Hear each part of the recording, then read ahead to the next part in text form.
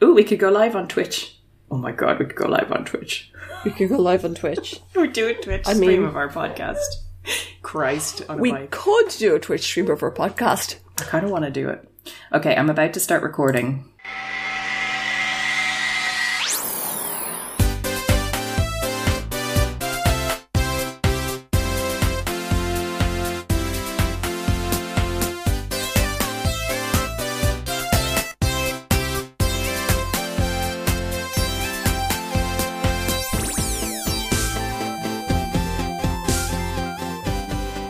Welcome to the podcast at Dawn's house, because what the world needs most right now is a podcast about the Babysitters Club. I'm Esther.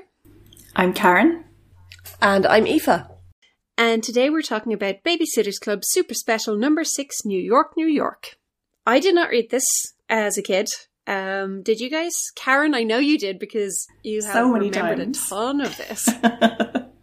Even more now that I reread it. I remember so much of it. Oh my god.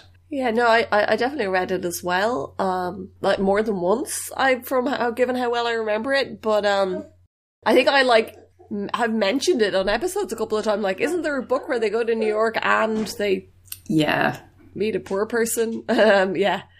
Turns out he's just sort of middle class, but Yeah, there's so much in this book. I feel like there were two previous New York books, and Anna Martin was like, no, this isn't enough. I need more. There are just so many things I need to talk about. It's 5 boroughs of fun, and I've only talked about one of them so far. They keep laughing at Marianne for sounding like a guidebook, but it's really Anna Martin who wants to put in excerpts from guidebooks. Marianne is just her mouthpiece. Yeah, this book is basically a guidebook. I think Anna Martin knows that she is Marianne in this regard completely and utterly.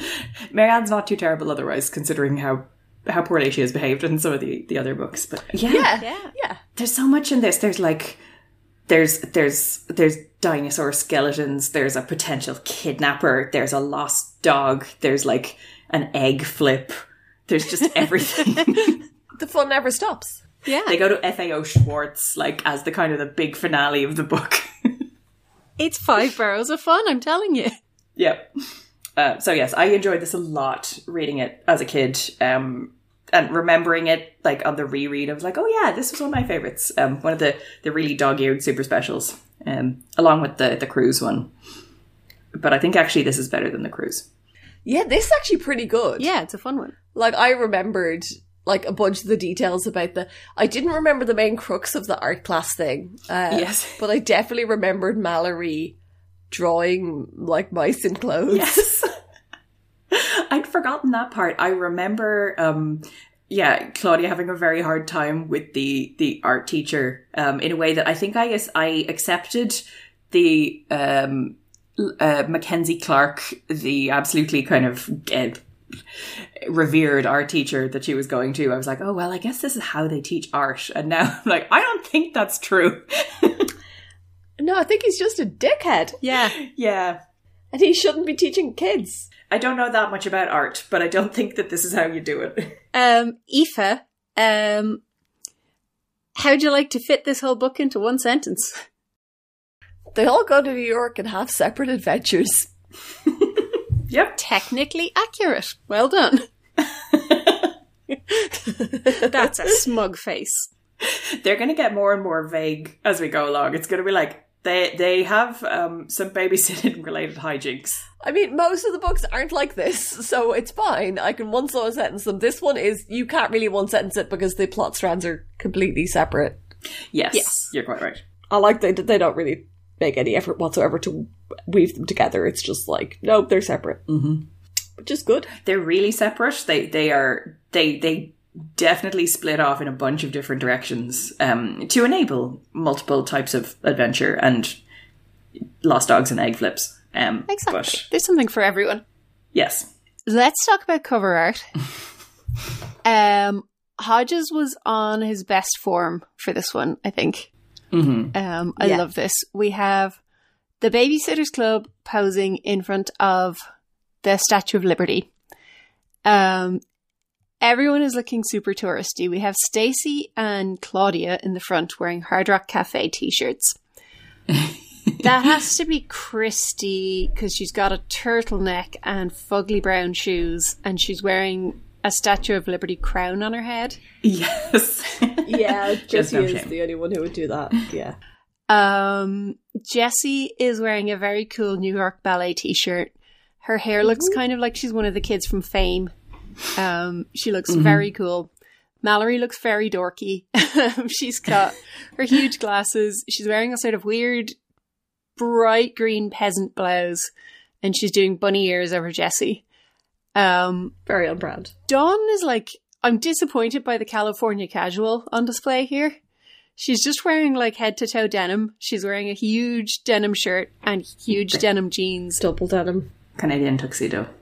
I wonder if we're supposed to infer that the dark night of the soul that Dawn is enduring in this book is expressing itself in her fashion sense. She is not California casual right now. She's dressed in protective garb to try and avoid New York natives noticing her. Yes. She's just blending into the background. Marianne is she is clutching a New York map and wearing shorts that say I Heart New York across them in multiple directions, which is amazing. Shorts is really committing to it. Like, a t-shirt is generally enough of a statement. If whatever you're wearing on the bottom half of your body is also like themed, then you've really gone all out. Yeah. It's perfect. Yeah. And she's also clutching a camera. Yeah. That's a camera. She's got a pin on her as well, which I think is also a New York one. And oh, I think it's got a big apple on it. Yeah, and I'm also pretty sure that if she wasn't holding a camera and a guidebook or map, that her t-shirt would say I Heart NY as well. 100%. Or it could be another Hard Rock Cafe t-shirt. Although maybe those are a slightly cooler way of expressing your allegiance to New York at this point in time, and she probably has something dorkier on. It's probably like a Port Authority merch or something. It's the Lincoln Memorial. I don't know if that's in New York. That's in Washington, D.C. It's the Washington, D.C. Okay. And you absolutely can buy a ton of merch of it. Yeah. Yeah, but do the legs go in and out like in The Simpsons? Not that I've ever seen, but, I'm not there a lot, so... Our British cover art, we're a little bit hampered by the fact that, like, I don't think they promoted the specials very heavily on this side of the Atlantic. And so it's really hard to get any kind of usable scan of the British cover art for the specials in particular.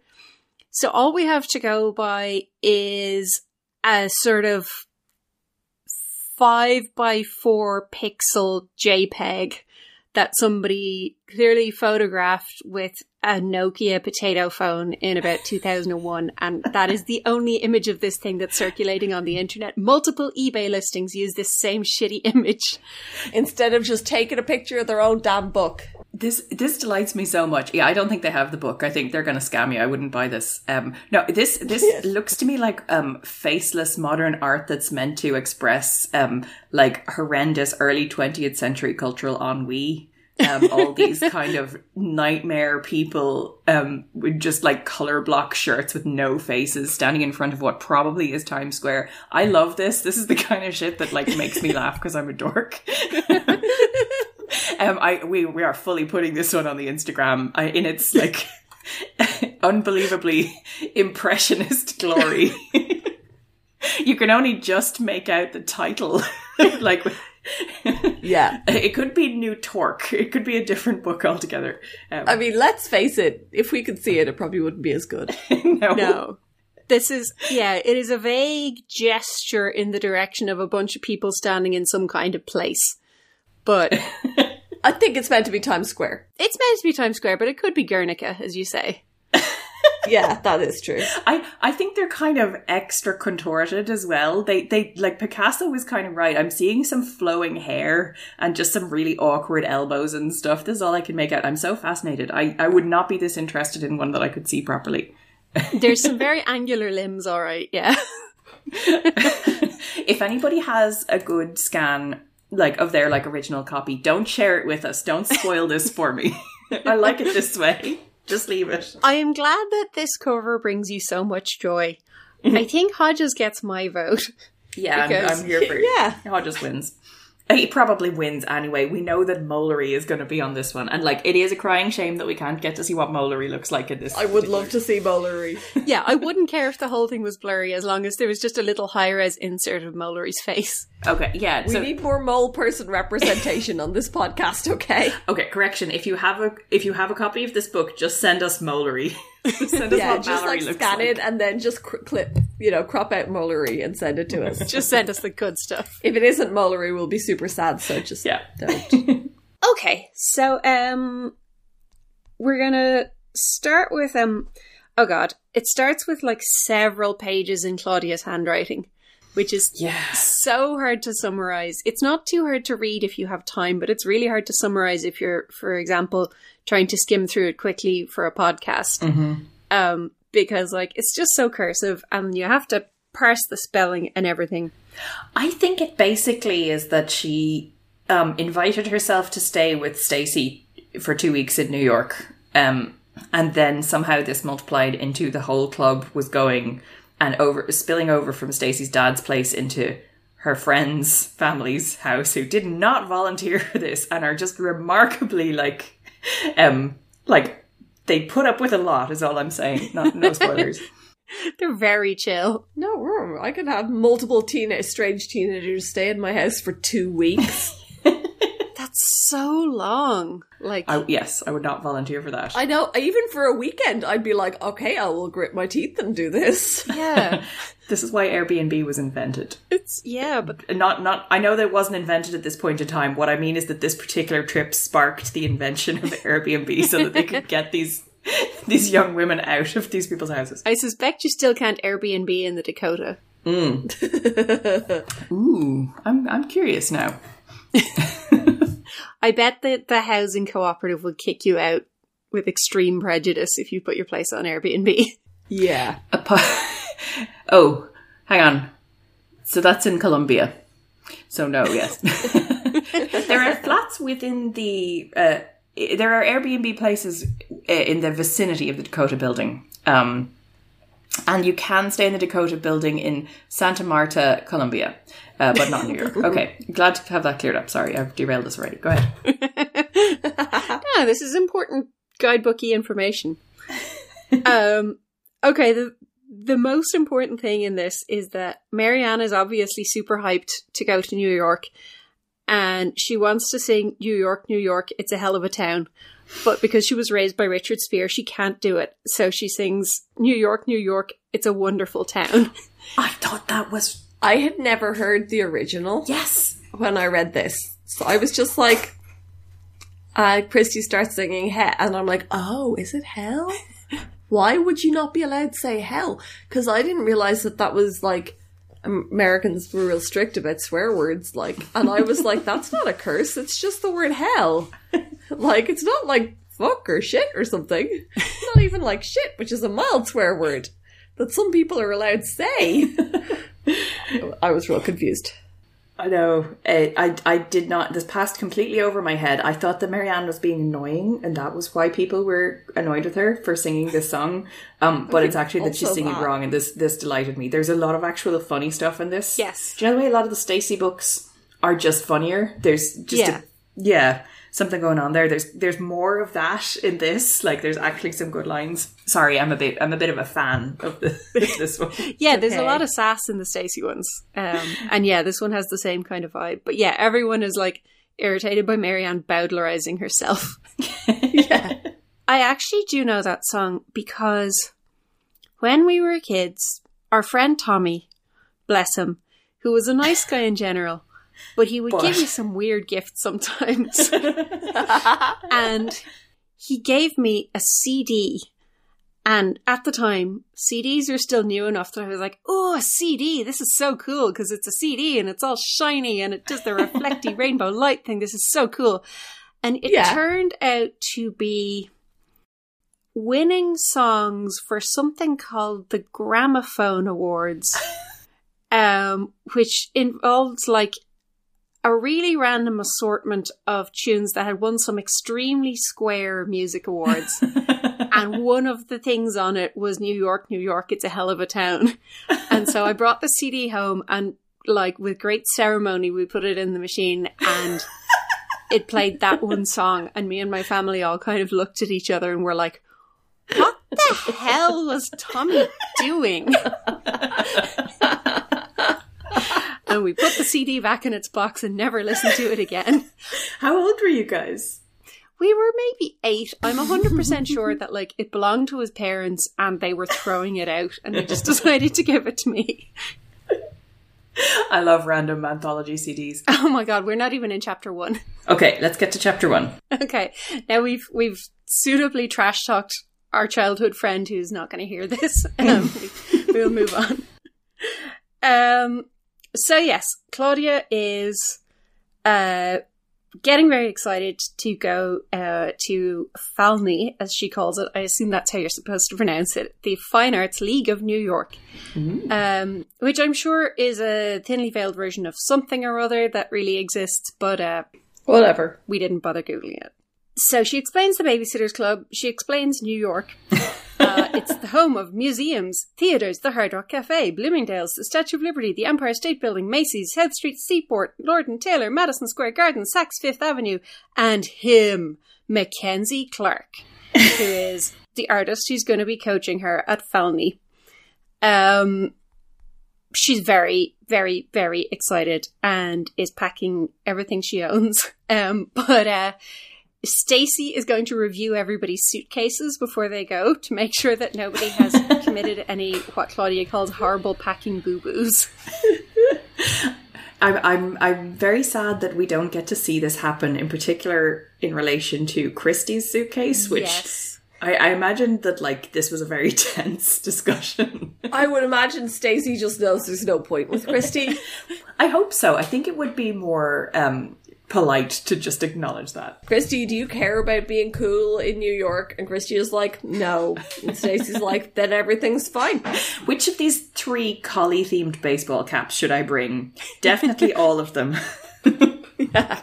Well, yeah, they might go somewhere fancy, so she's got to bring the good one, and then the ordinary one for every day, and then a third one just to mix things up if she's feeling frisky. Yes, very important. This week, the girls are trying to make chili happen as a piece of slang. Oh my god. It means when something is really, really cool. That is some lazy, like, just of all the phrases that have not happened, chili is the one that did not happen the most. Yeah. Like, that's like, what if we got cool, but gave a slightly different version of it? Yes. And everyone is using it. They've made a pact or something. Because, like, previously it was like, oh, honey, it's just you. You know, it's not everybody else in the Babysitter's Club book, but it's not everyone else in the Babysitter Club, it's just you. But in this one, they're all doing it like Christ on a bike. Stop saying chili. At one point, it was unclear whether the actual place they were in was cold or whether they were saying it was cool. It was very unclear. It was totally up for grabs. So she runs through who's in the Babysitters Club. She tells us about Stacey. She tells us about Christy. Yes, we get when Stacey inspects Christy's suitcase, she's going to have to do some fast talking to convince Christy to add so much as a skirt to her pile of jeans. Oh well, Christy may be a little less mature than some of us, but we love her anyway. That is catty.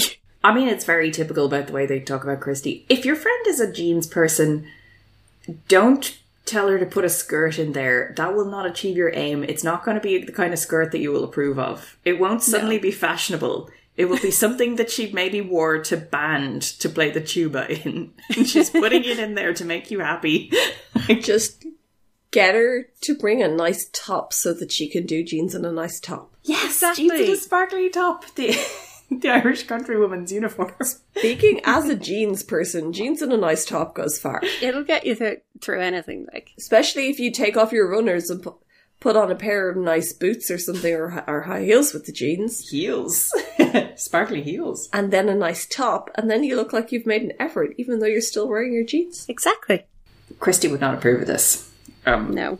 No, I don't think. I mean, no, not really. I mean, also, I'm currently wearing stripes and check. I wouldn't worry about it. My advice. Okay, they're packing. The Pikes don't don't let Mal dress very fashionably. They're not strict parents, but Mal is only 11. The Pikes are still weird about trends and fashion. Did you notice Mallory's artiness has been really emphasized for this one? Yes. She spends some of her money on clothes and the rest on journals, materials for drawing and sketching, and on books. Okay, so we need someone to go to art classes with Claudia in this episode, and it's going to be Mallory, who is the only person who's been mentioned as anyone who has a remote interest in drawing. And all of a sudden, I don't know, I feel like the character's like, I don't know, guys, this isn't really my thing, but okay, I'm gonna go. We've never ever heard about her buying an art supply before, ever. No, we have not. I think it is just, I mean, I was willing to take it as, accept the Watsonian explanation that, like, she's like, okay, well, I've signed up for this, I guess I better go all in. Okay, fair enough. Actually, she's such a desperate, try hard. I can sort of see it being I've signed up for this because it's what Claudia's doing and Claudia's cool, so if I do this, I'll be cool too. And now I'm committed. That backfires horribly. I know. I sort of would enjoy if she showed up with a beret and she's like, okay guys, I'm an artist now.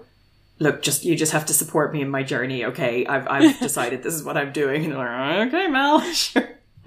Yeah. That would be way more justification for how annoyed Claudia is. Yes, Claudia is just sort of bitch eating crackers with her, and Mallory is kind of just innocently doing her own thing and being kind of hapless. Yeah, poor Mallory. Jesus, this is actually poor Mallory. Yes. Right. Then, yes, Claudia tells us about everyone's personal style because it's a New York book, so fashion is one of the themes of the novel. Mm-hmm. She says that she dresses like Stacey, but wilder. Mm-hmm. I would say that, like Stacey, I'm pretty sophisticated, but I may be the chilliest dresser in the BSC. She just... We're all making various pained faces at this. Mm-hmm. It's just the knowledge of how many times they're going to say chilly throughout this book. Exactly. Claudia eventually decides to bring a second suitcase full of art supplies.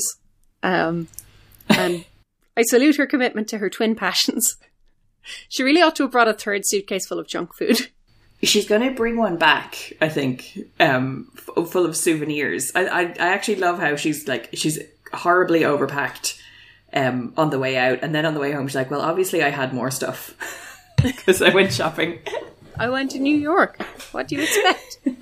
Oh yeah, I forgot to say our framing narrative for why everyone is writing their own POV chapters in this is that Claudia has decided to put together a illustrated diary of the trip as an art project, which I think is actually one of the more plausible explanations that we've had in these specials.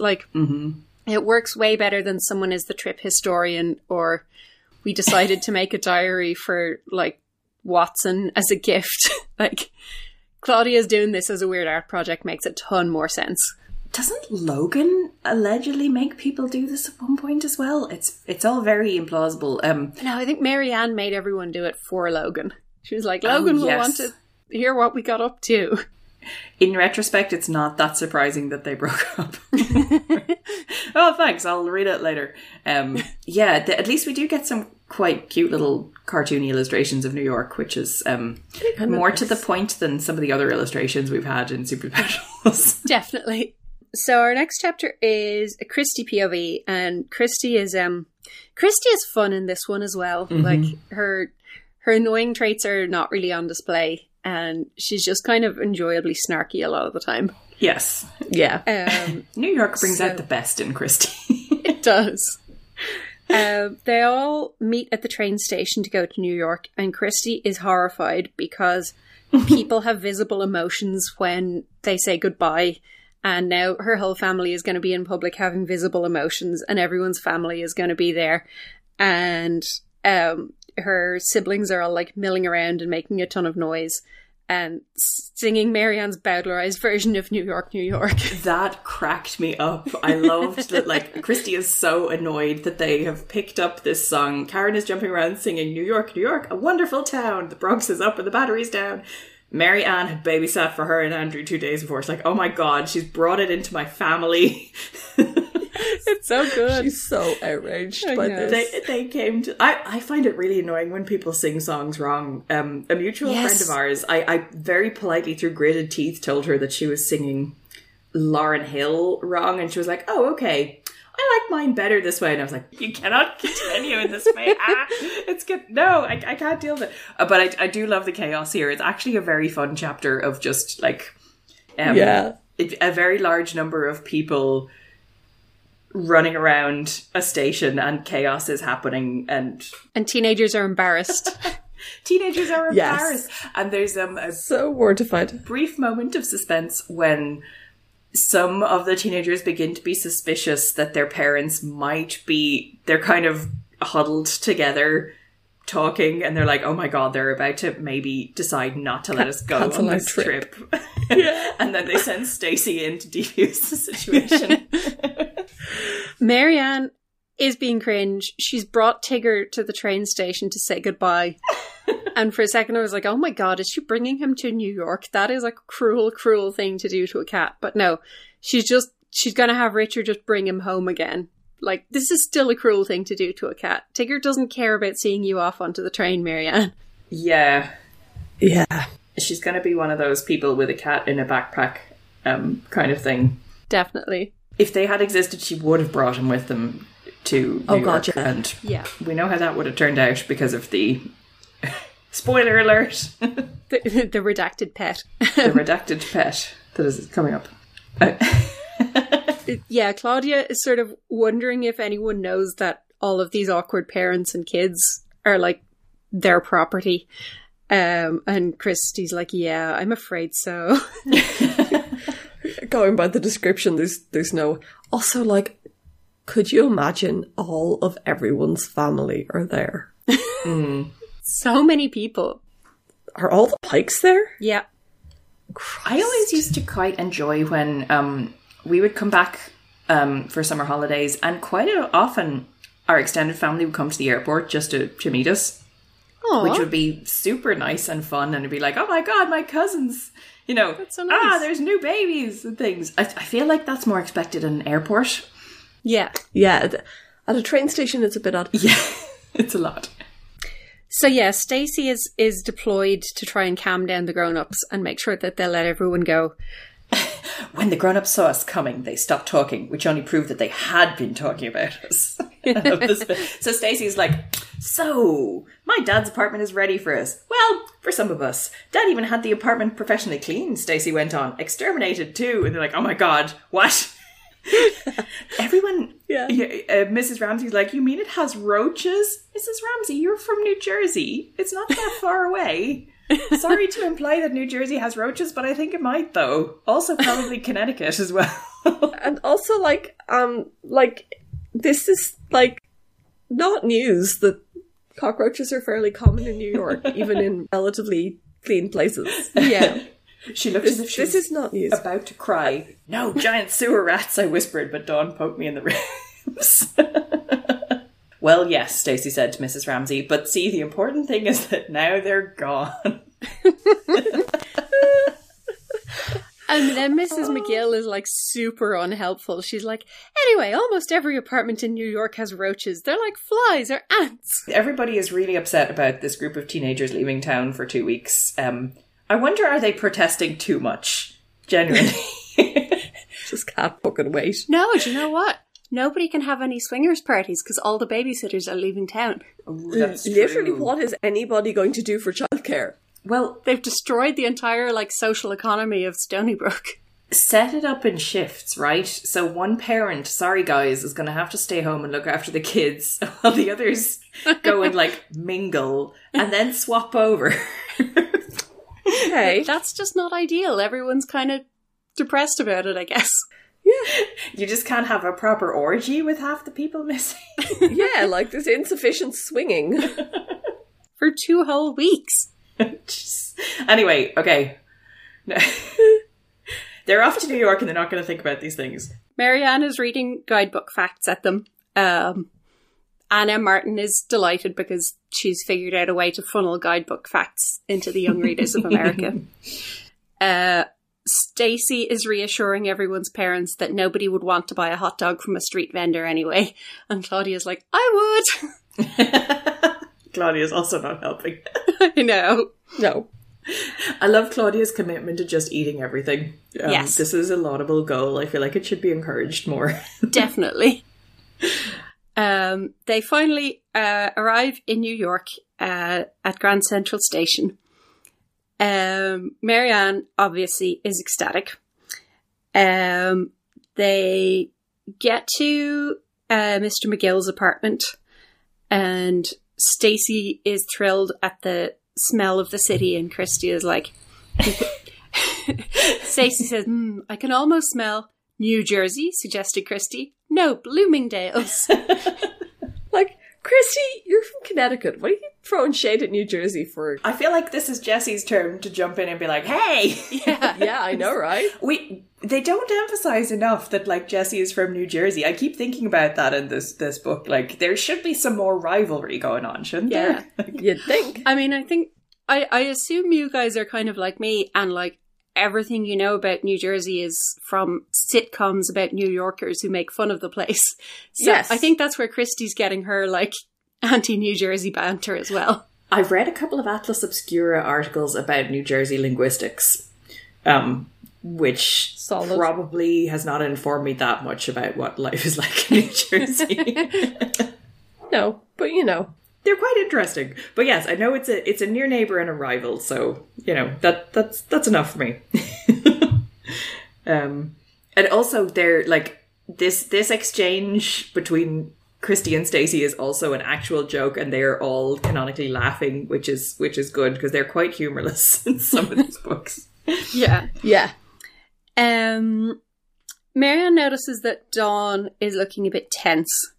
At one point, when they're getting a cab to the apartment, they nearly get in a crash, and the driver like screams obscenities out the window.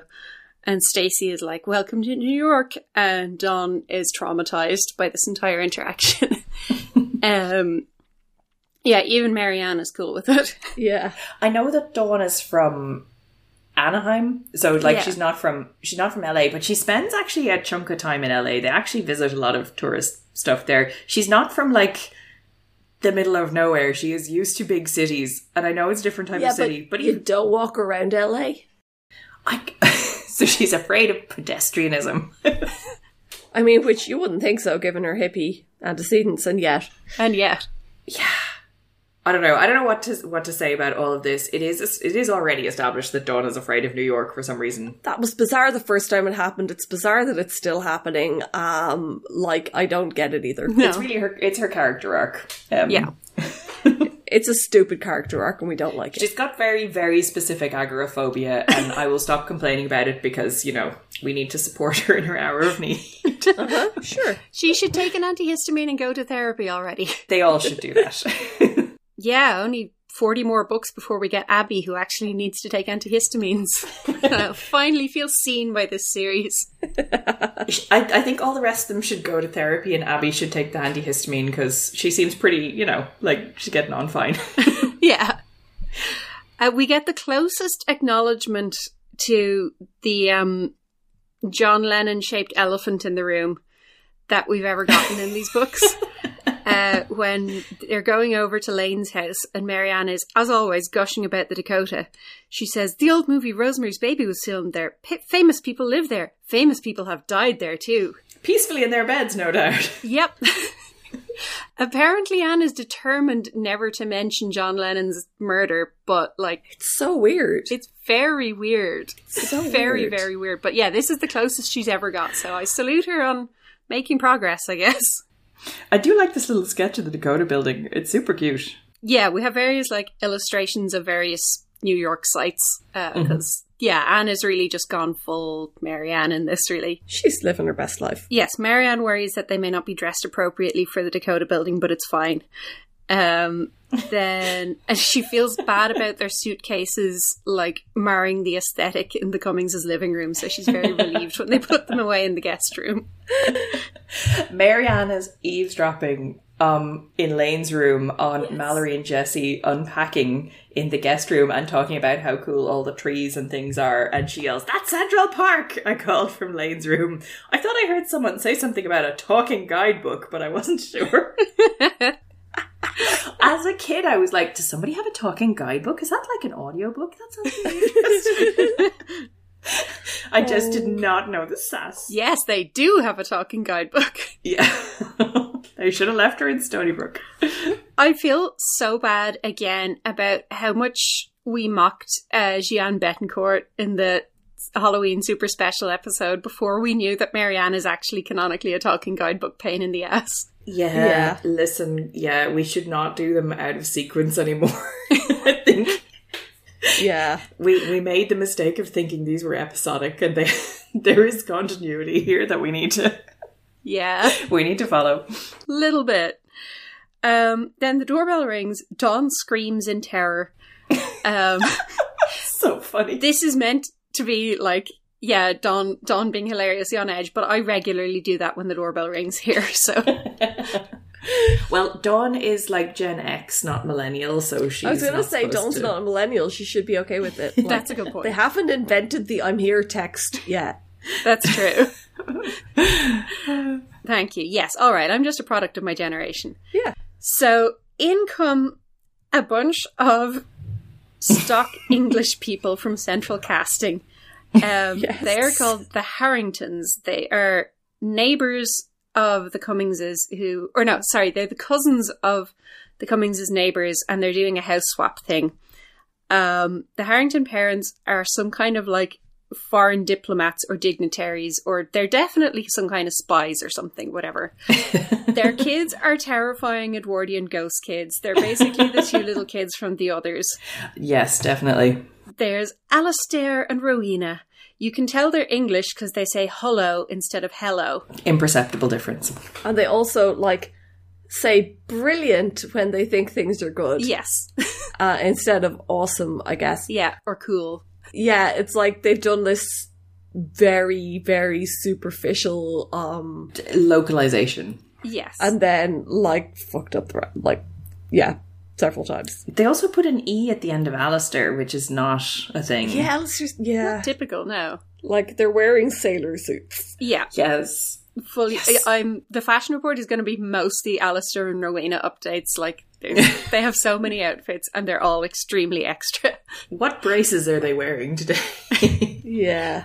Like, yeah, I don't know what Anne thinks about what English people are like, but like, even very posh English kids don't wear sailor suits on holiday. Yeah. Unless they're literally in the royal family. Did they in the 80s? I mean, they go to all the effort, right, of saying hello, of writing hello, and having them say brilliant, and then they keep asking to go to a toy store. I feel, though, if you're a small child and you're like, there's a thing they call it in the States, and this is the thing that is most important to me in the world, I will learn the local term. That's fair, actually. Excuse me, my good sir, where is the toy store? Can you direct me there, please?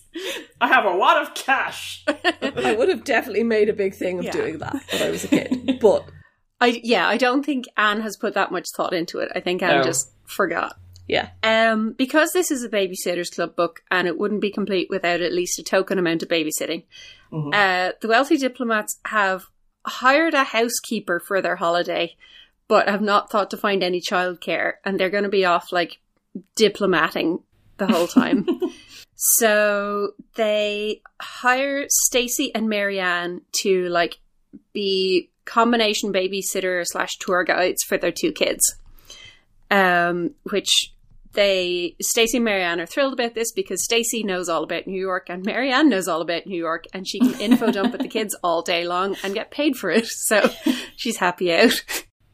Yeah, it's a real wish fulfillment fantasy for Anne. Stacey is a bit worried that like Dawn will feel left out because she's like being ditched and everyone else is making plans. And Dawn is like, no, it's fine. It's okay. You go live your lives. Everyone is weirded out, but like just doesn't really engage with this. So the important thing is Stacey and Marianne have kids to babysit. Yes. Yeah. I mean, to be fair to everyone, honestly, Like, I know this is really unsympathetic for people who are genuinely afraid of things. I know it is. But I would just not have time for Dawn's shit. I would not.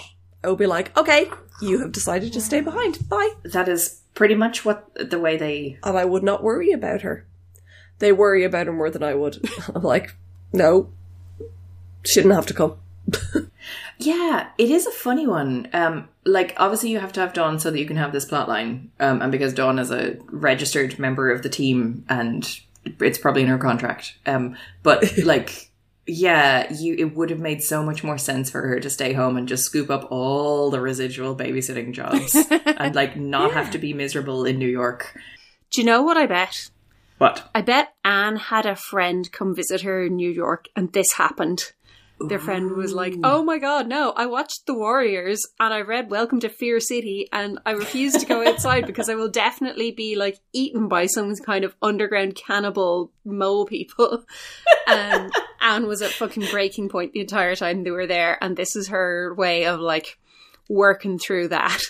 Okay, I'm back in. Good theory. I don't think it's true because she's very sympathetic to Dawn in her like Dawn POV chapters. I mean, she's like, I know it's a bit irrational, but I'm staying home. But she's not like fucking obnoxious. But that was her working through it. Exactly. She's like, I'm going to try really hard to empathise with my dweeb of a friend who couldn't handle New York. That's it. She's really good at it. Yeah. She gets into that headspace and it's fine. Yeah, Dawn is spiralling. She says, I keep remembering all those horror stories I read about crime and danger in New York City. Stacey says that's not fair. She says we can find crime and danger anywhere, even way out in the country. Thanks a lot, Stace. Dawn's like, maybe good old NYC wouldn't have such a bad reputation if so many awful things didn't go on there. Yes, but that's what urban metropolises are. Yeah. This is not exclusive to New York. Cities are just like this. LA is a hellhole too. It's just a big it's a big city. There's a lot of people. Yeah. I mean, as Stacey says, you can get murdered anywhere. All Dawn cares about is the incredibly prolific pickpocket scene. Apparently at a street fair, 59 people got pickpocketed. That seems real low. But yeah, that seems quite low. Like that's well done to whoever was keeping the like place free of pickpockets. Yeah. Well done. Probably the pickpocket union. What, like Ankh-Morpork? Yes, exactly. Thieves Guild. Do you ever just wish you lived in Ankh-Morpork? Frequently, and then I think about the smell. Okay, yeah, fair enough. Stacey sighed, I'm not going to argue with you, Dawn. I'll just ask you this. Did anything bad happen the first time you visited me in New York? I grinned. We all got into a huge argument. How about when you visited me when I was in the hospital? Nothing happened, I admitted. I mean, Stacey nearly died. That's not New York's fault, but like, I wouldn't describe it as a visit when nothing bad happened. They all got kicked out of the hospital. I don't think Stacey would have appreciated that, you know, as a bad New York thing. Is it's you ruined my trip to New York, Stacey, with your illness. Okay, good point. They don't talk about this that much, which is interesting because in a lot of ways would make a lot of sense if they were like, listen, that was a really stressful and traumatic trip for everyone. How about we go back and have a lovely holiday and sort of, you know, get over it that way, which is, I think, kind of what they're doing right now. But what they're actually doing is writing a super special. Yeah. So they can have a lot of random adventures and nobody is that fussed about the context. It is nice that they acknowledge that she was in hospital 2 books ago in this city. Yeah, like it's very recent and was kind of traumatic. Yeah. But like, nope, they've moved on. Christy points out that Dawn should also worry about things falling off construction sites and hitting her on the head, as Stacey does not appreciate her contribution. Christy is one of those, like obnoxious skeptic types. I love how much people are accidentally escalating things in this book. Yes. That's kind of a recurring trope, and it's always great. It's really funny. Yes. Don't worry, we had the roaches poisoned. It's fine. Yeah. There were roaches? There's poison? Dawn is running through all of the terrifying things she's seen since they arrived. They saw police officers and homeless people in the train station. Mm-hmm. I bet they have like... Okay, I was going to say I bet they have homeless people in Stony Brook, but I bet they don't. I bet the Civic Centre buys them a ticket out of town so they don't, get into the statistics. Yeah. Dawn then sees a cockroach the size of a dollar bill and becomes hysterical. It turns out this is in fact a candy wrapper, which Claudia successfully identifies as the Three Musketeers. She just thought it was a bright yellow cockroach? Fluorescent cockroaches in New York! Oh my god, they're mutated! It's because of the garbage and the industrial contaminants upstream in New York State. Exactly, it crawled out of the Gowanus Canal. No, it's because of those canisters of toxic goo that turn terrapins sentient in the sewers. Exactly. Cowabunga.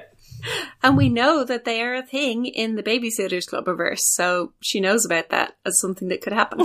She's like, I know what goes on in New York. I've been watching the Teenage Mutant Ninja Turtles. Exactly. You can't get anything by me just because I'm a Californian hippie. Then she freaks out that a random man at a newsstand is from New York's 10 Most Wanted list, which she was watching on some kind of fear-mongering documentary.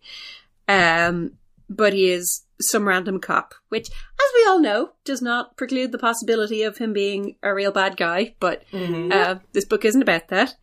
No, it's not. She's very annoyed that Stacy's dad's apartment doesn't have a burglar alarm. But she forces herself to politely keep quiet about it. But she would much rather be staying at Lane's apartment because it has security guards and things. Because John Lennon got murdered there, you guys. But we're not going to talk about that either. I don't really understand the reasoning for her not going over to Lane's except for plot reasons. I think she's too afraid to move over there. Yeah. She just doesn't want to pack up her stuff and go, but then we also see her going over for a quick trip to settle the other girls in because she's too, peer pressure is the only thing that she's, more affected by than terror. Actually, that's quite relatable. Yeah, she's 13. I don't want to drink this thing that I've been offered, but because I think I'll die, but also I can't say no to it because someone has offered it to me, so. Exactly.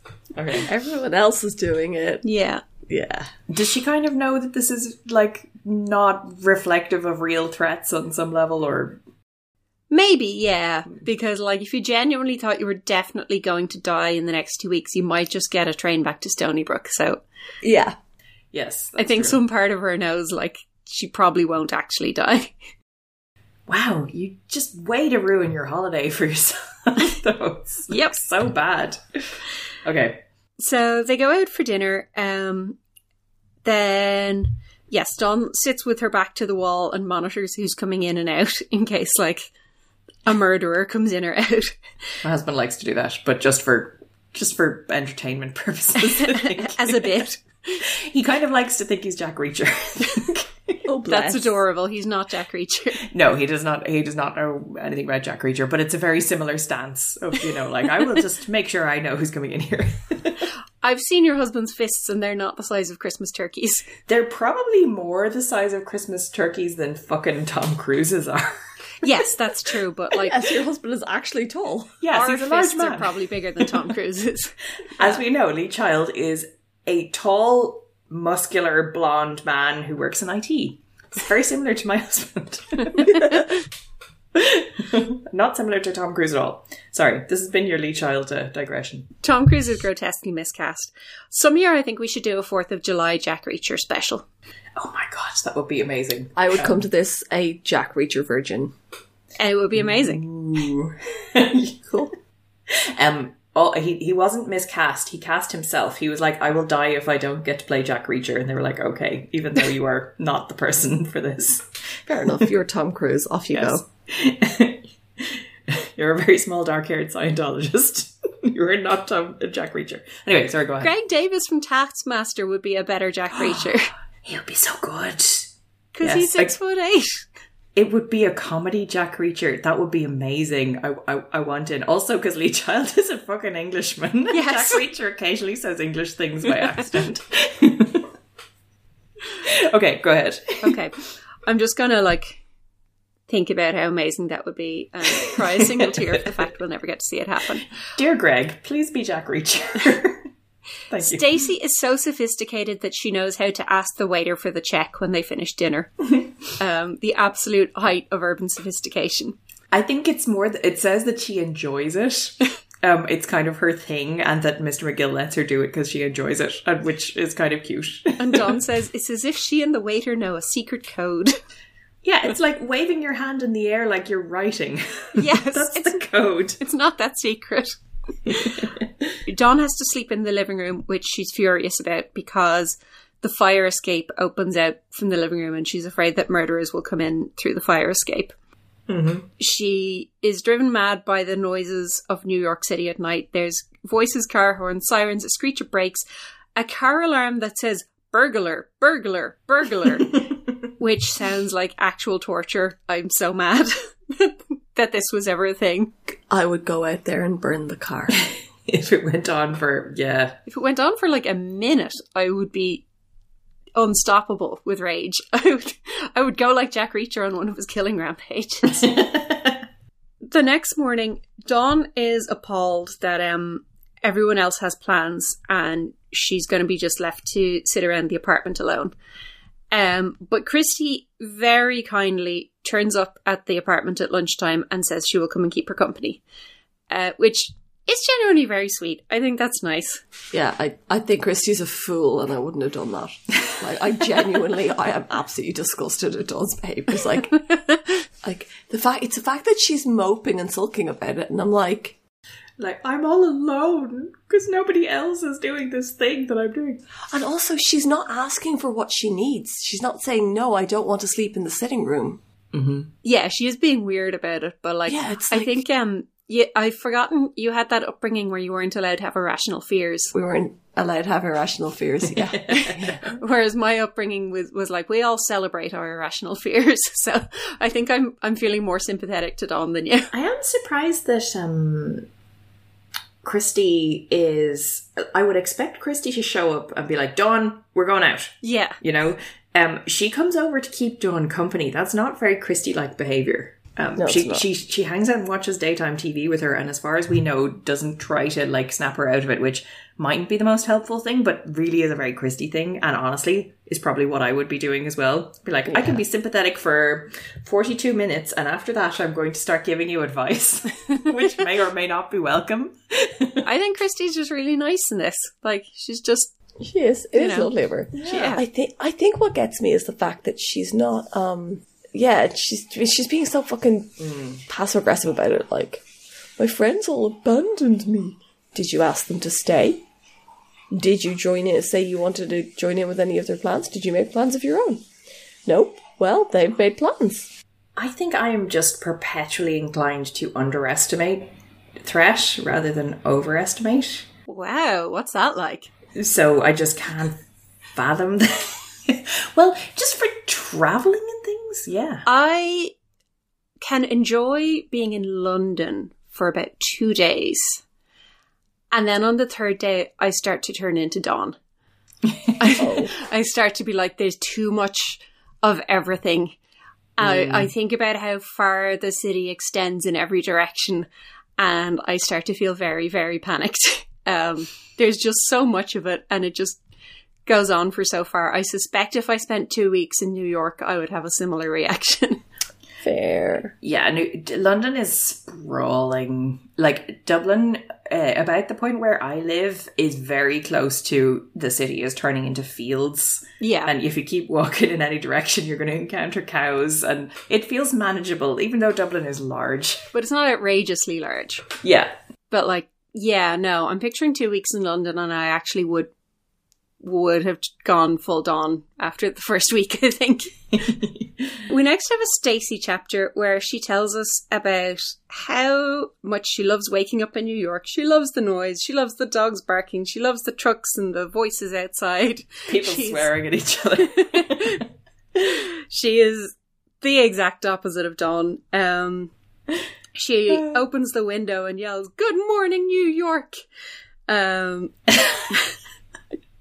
Really? Yeah, Claudia on the floor is unimpressed. Just imagine you doing that in any part of Dublin. Good morning, Dublin. Fuck off. Yeah, seriously. Listen, is your niece okay? The neighbours are outside, like, Shouting out the window. It's a bit weird.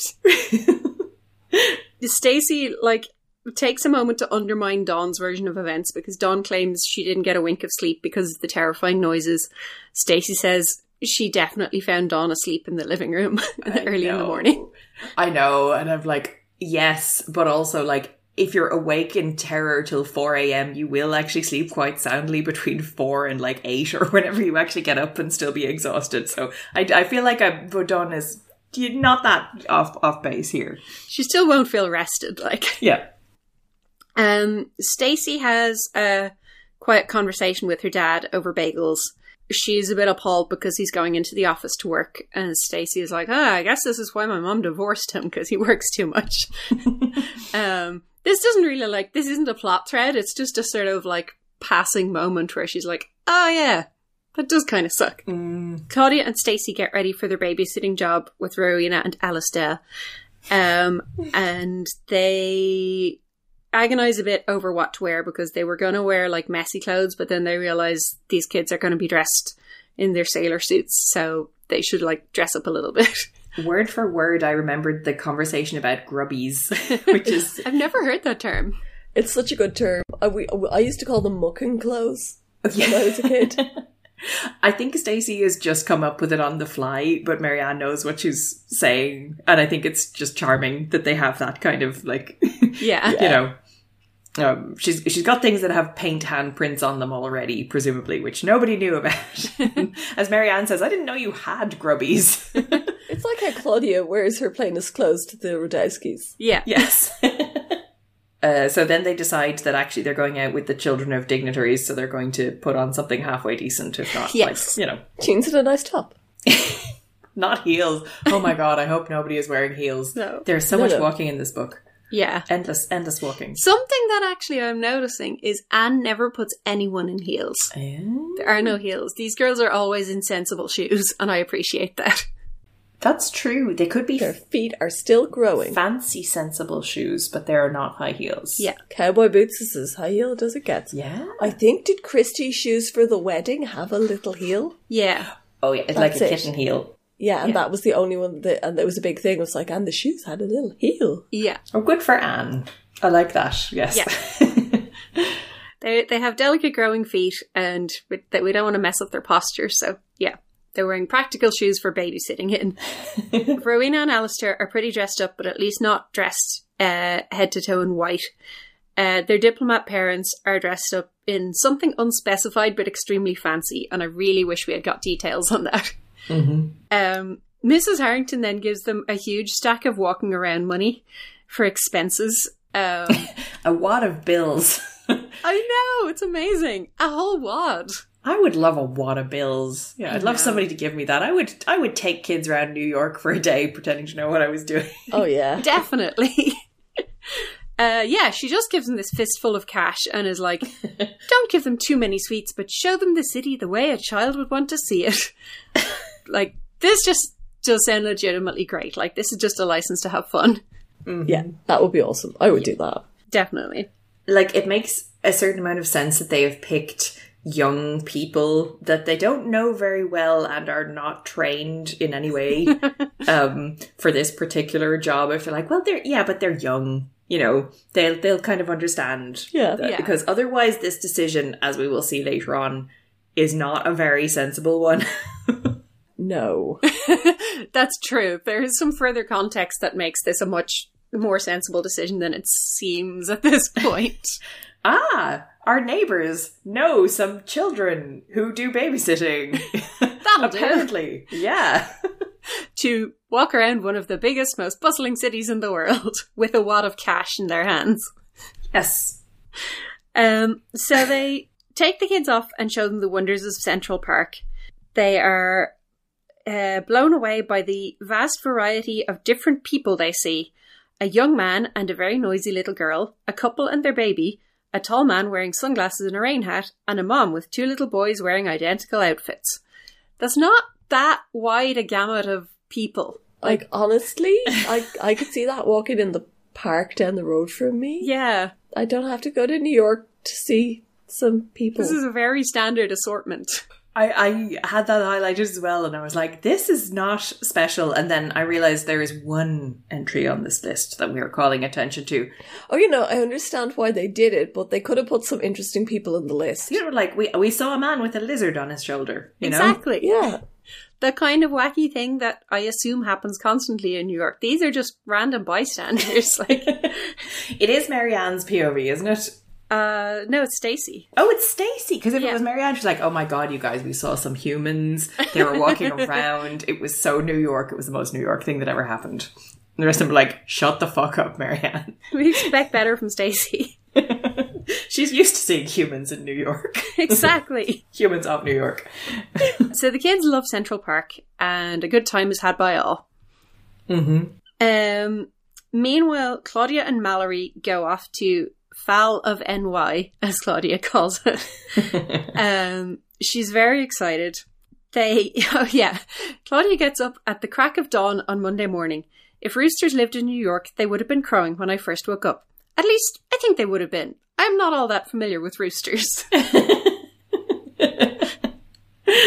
I like this. I saw some roosters today and they were crowing at like 4 p.m. I think it's just that they start crowing when they wake up and then they keep going. Yeah. It's not like, they crow all day, like. Yeah. When I was very small, we went to Inishmaan on a holiday, and it was the first time I'd ever seen, like, pretty much any kind of farm animal in person, and the roosters crowed all day, and my mind was blown. I was like, I have been lied to? What is going on? For all of my 5 years, I have been lied to. Yes. My whole life. Also, a donkey hee-hawed at me unexpectedly, and I nearly passed out. Isn't it the loudest, most alarming noise? It is, when you're not expecting it. It's very sudden and it's very loud. And the E bit is like an inhale. Yeah. And the haw is like the exhale. Yeah. It was terrifying. I was a very city kid. Oh my God, I don't know if I've told the story before. When we went to one of the Aran Islands in second year, so in like 1998, and we were all like, everyone's renting a bike. And I was like, oh no, I'm so bad at bikes. And there was like 90 of us on this school trip. And I was one of the 3 or 4 in the very back with the Irish teacher who was deputized to mind us, basically. And I remember seeing everybody kind of confidently steaming ahead over this hill. And because I was at the back, I could see every single person would reach the crest of the hill and go, ah! And then keep going. And I was like, what is happening? I saw it happen like, 87 times before I got to the top of the hill. And then when I reached the top of the hill, I was like, okay, I'm braced for this, whatever it is. There was a ridge just right next to it, and there was this huge cow looking down over the top. Every single person had been startled by the cow on the way down. So I hope that cow had great fun that day, just like freaking out all of us. That's amazing, because like everyone must have gone through the same arc as you. Like, the people up ahead of me are freaking out, but I'm going to be different. Ah! It was just a momentary, like, what? Yeah, it was a very, very big cow. Like, So I big. remember this being huge. You must have been there as well. Do you not remember this? No, I couldn't go on the no. trip. There was like something that I had to be at, like, that I was really, really pissed off about having to go to. It was like some fucking family get together or something, and I was furious. To be honest, that was the highlight, I'd say. It was I would have rather got scared by a cow, but anyway, so Claudia is tremendously excited. This is a really funny detail. So she's really excited to be tutored by this guy, Mackenzie Clark. But because the internet hasn't been invented, even though he's one of her heroes, she has absolutely no idea what he looks like or anything about him. Mm-hmm. And she's expecting him to be like an elderly Santa Claus looking guy. It's just crazy to me because like that could not happen now, that you would be a huge fan of someone and not be like extremely familiar with what they look like. At least read their Wikipedia page. Exactly. There might not be a picture if you were dedicated enough to being like, oh, I'm the guy whose art is actually just a series of metal plates on the floor that represents the pain of, modern existence. They're all painted grey. It's very important you wouldn't understand kind of thing. And the whole point of the art is that you walk on it. I'm actually paraphrasing a podcast, by the way. Oh, God. I'm not just coming up with this. Not just being like a Luddite. Yeah, so it's just that type of thing. Maybe you might not have a picture of yourself on Wikipedia. You just have a picture of one of your fucking metal plates on the floor. True. Anyway, yes, I do wonder if he's a modernist of that description. Maybe. I don't know what he's doing teaching a basic drawing class to children then. Yeah. Yeah, what is he doing? Like, I guess he just needed the money because this is really not his like forte. I'll say. he takes them on 2 field trips in 2 weeks. Yeah. Which suggests to me that he's like, yeah, his heart is not in maybe the pedagogy. No, I don't think so. Like, it's a miracle he didn't wheel in a TV on a big stand and have them watch a documentary for half a day. Anyway, we'll soon meet him, but Claudia is fantasizing about how he's going to be so blown away by her art that he's going to say it's the work of a creative genius and phone her parents and tell them how amazing she is and that he has to become her mentor. They arrive at... Did you guys get this reference? So they arrive at Falmey and Claudia says, as someone once said, what a dump. Nope. Who is this a quote from? What is this a quote from? I don't know. So they go into the classroom. Mallory is clinging to the back of Claudia's shirt like a kindergartner on her first day of school. Claudia is embarrassed and impatient. That would be very awkward. Yes. So basically, Mackenzie Clark turns out to be young and short and slim and not at all like Santa Claus. And he has piled a bunch of cardboard boxes in the centre of the room. And basically, the entire lesson is that they have to draw these boxes. This sounds excruciating. Mm-hmm. I get that it's, a practice to do, perspective and line and light and shadow and stuff like that. But they spend a long time drawing these boxes. Mallory takes forever and is like constantly rubbing things out and starting again and like rubs a hole in the paper and has to start all over again. Her drawing is bullshit, according to Claudia. She has laboriously drawn boxes, her paper full of holes, eraser marks, and misshapen angles. But Mackenzie Clark says that she's doing fine. His only commentary on Claudia's drawing is that she works too fast and she should start again and go more slowly and carefully. Claudia is devastated and Mallory is thrilled. Once you pointed out that Claudia doesn't like Mallory, it's all I can see every time they interact. And there's a lot of Claudia and Mallory together in this book. And it's just such a train wreck. I mean, I also get the impression that Mallory's quite snobbish about Claudia's spelling and such. Definitely. When I realised that it was going to be those two interacting, I was like, oh, yes. We next get a Jessie chapter. Jessie is a little bit stressed out because she really wants to go to Lincoln Center and see a ballet performance, but she's not allowed mooch around New York on her own. Or at least not mooch around New York alone too much. Which raises some questions. Yeah, she is 11. I also think, it's only this episode that she's like, okay, I have to work out something. And after that, it's just like, I'm just going to do my own thing. No, I absolutely don't think she should be mooching around New York unsupervised, but it's just much funnier if they're like, you can do an unspecified moderate amount of unsupervised roaming, but know your limits. My God, Jessie is 3 years older than my older child. Jessie is younger than my child. I am not letting my child roam around New York alone.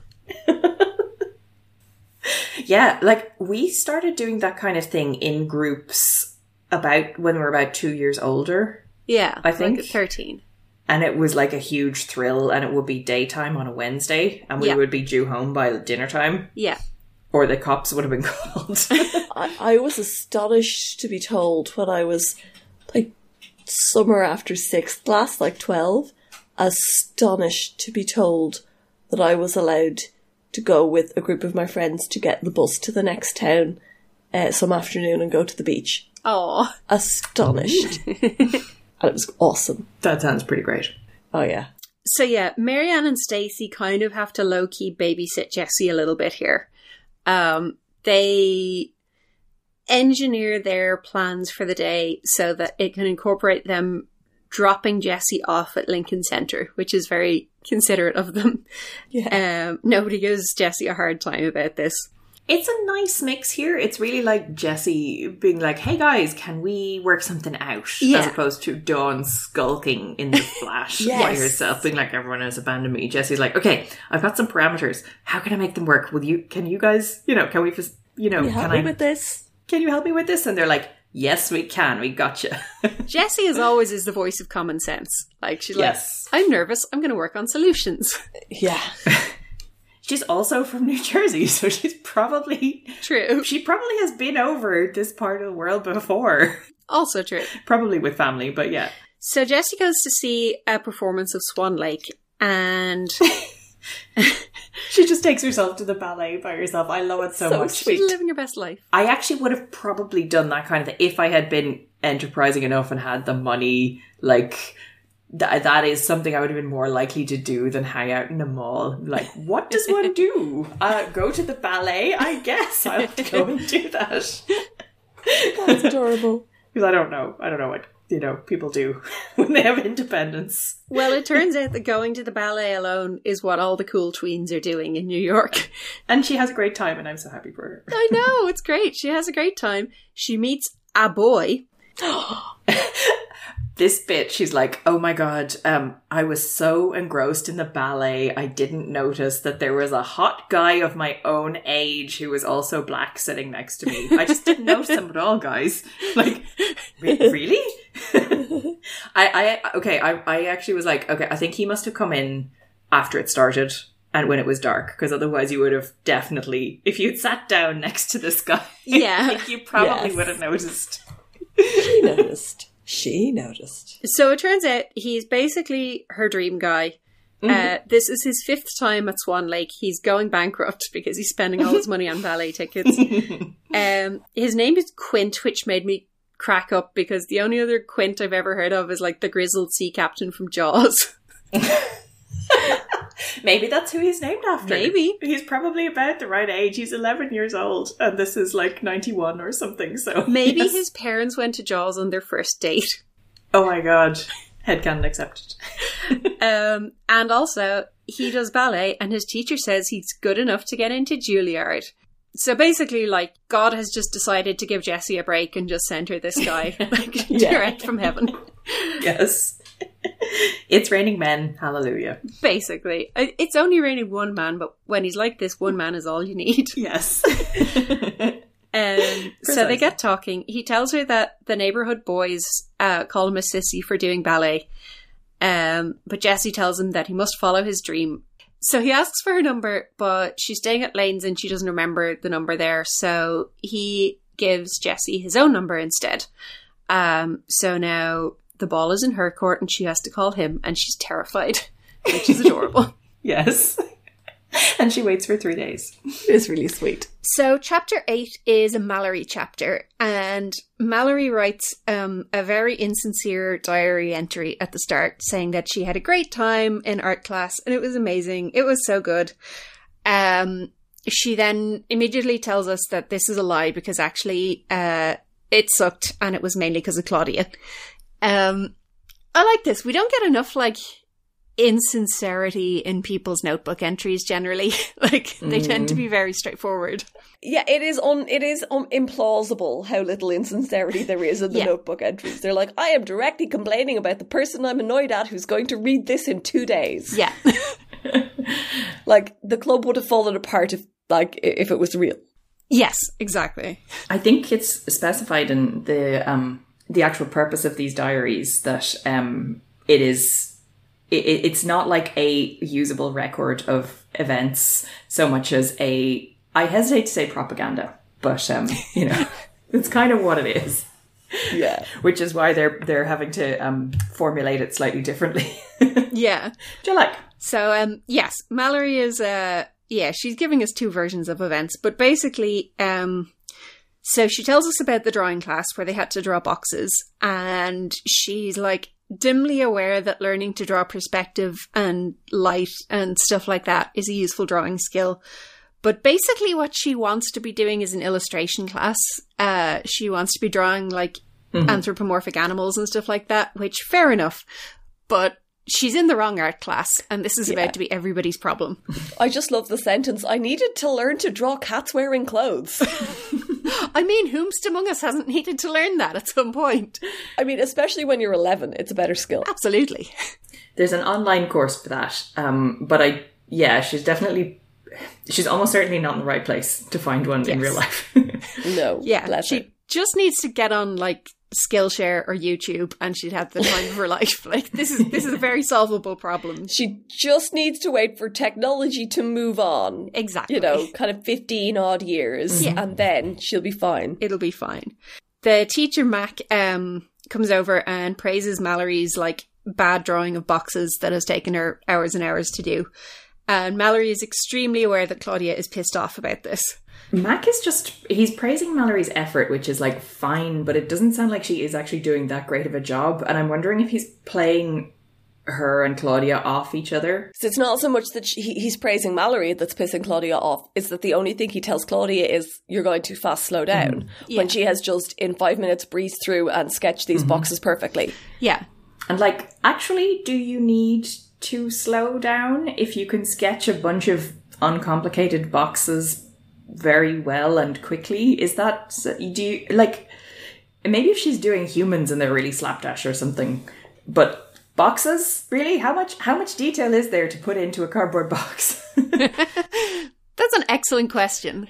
Well, actually, when I think about it, the slower you go, the detail you could put into a cardboard box could be immense. Yeah. If you did it. Or it could be a sketch. Like, I can see why he might just be like, you're really good at this, so learn something else from this lesson, please. Yeah. You know, you've got the basics of perspective down. Lovely. You can draw cubes. Nice. Now, slow down. Don't just draw the cubes. But he didn't explain that to her. No, he has not explained that what is actually being taught here to either of the students, which is why they are furious and having a terrible time in his class. Yeah. That just seems like a great teaching strategy. I don't think he's teaching them anything. He's literally just like, here, draw this. Like, they could do this at home for free. Yeah, here, draw these boxes. No, just do it really slowly and do it really slowly. Yeah, there's no actual wisdom being imparted here at all.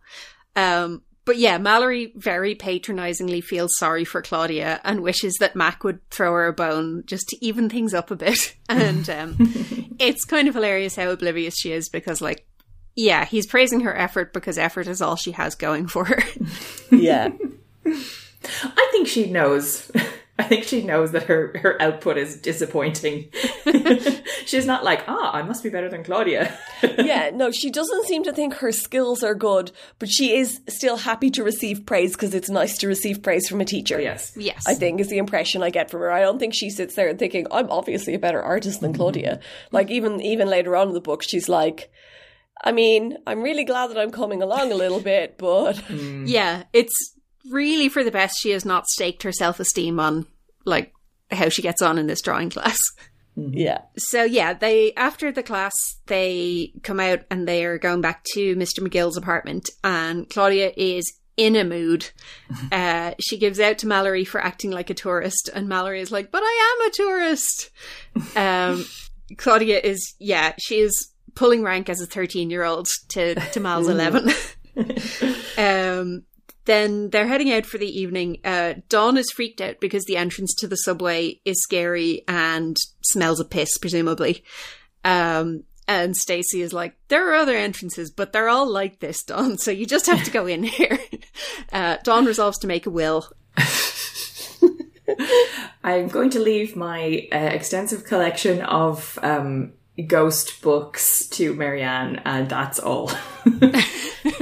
Oh wait, no, my California casual wardrobe I bequeath also to probably Marianne. Yeah. Yeah, so the will thing is probably a bit surplus to requirements, really. Maybe she leaves Marianne Jared Mulray's shoe buckle and an explanatory note saying, sorry, I gaslit you that one time. Oh no. And her earrings have to be divided out between everyone in the club who has pierced ears. That's true.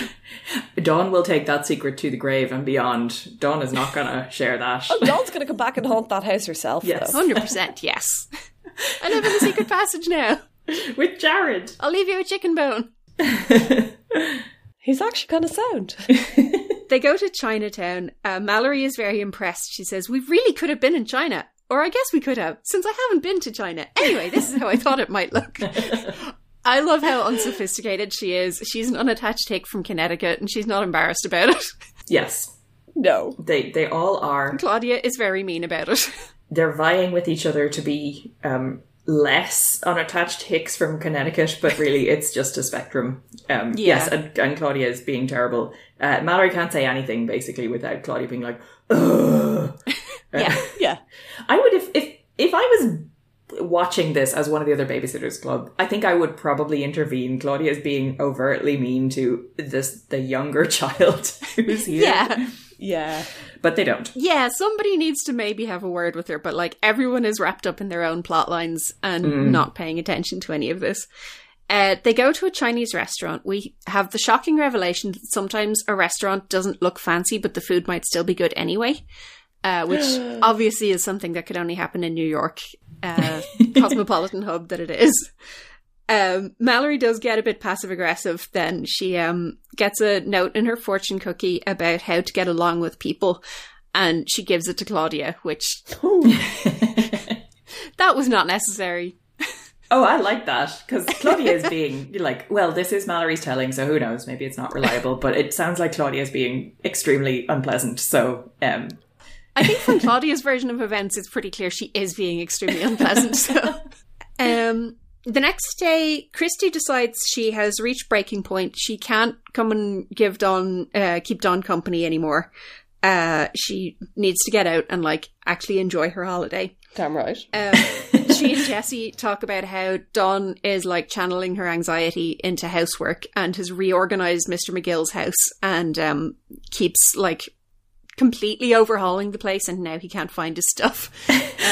Christy feels very bad for Mr. McGill. I would actually murder a random child staying in my house who did that to me.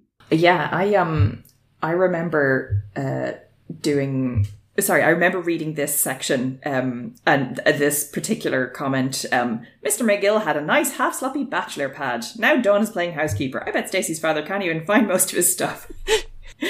And that I had memorized. Also, I think because bachelor pad is a term that was totally baffling to me, as are many things that I learned from the Babysitters Club. I'm like, what could that be? That's so sweet. But if this is the first time you hear it. Yeah, especially if you're a small child, why would you think to me that could mean someone's home? Yeah. It sounds like something in the bathroom, like some kind of cosmetic. Yes. Yeah. It sounds like a 20s piece of slang that for some reason we still use. The way some of them are these weird survivors. Yeah. I like that Christy really feels bad for Mr. McGill in this situation because she has been established as she kind of loves to live in squalor, so. Yeah, she loves his flat, and she's really mad at Dawn for neating it up. Apparently the word pad persisted in underworld slang from the early 18th century in the sense sleeping place. This was again popularised as circa 1959, originally a beatnik speech and later hippie slang in its original English sense of place to sleep temporarily, also a room to use drugs. This all works for Ed McGill's apartment. And anywhere that Christy might be. Yeah, so there you go. He's having a midlife crisis. It's fine. Then, so Christy and Jessie go out for a walk in Central Park and basically admire the local pets. There's people walking dogs. There's someone walking a cat on a leash. Then they go to get ice cream and they overhear an animal whining in the bushes. Christy helpfully gives us some advice about how this is a really dangerous thing to do and you should wear gloves in case you get bitten and catch rabies and die. But she wasn't wearing gloves and she wasn't going to get gloves, so she just dives into the bush anyway. Luckily, it's fine. It's a cute dog. As Christy and many of us would do. Well, we don't have rabies in this country. Yeah, that's true. That helps a lot.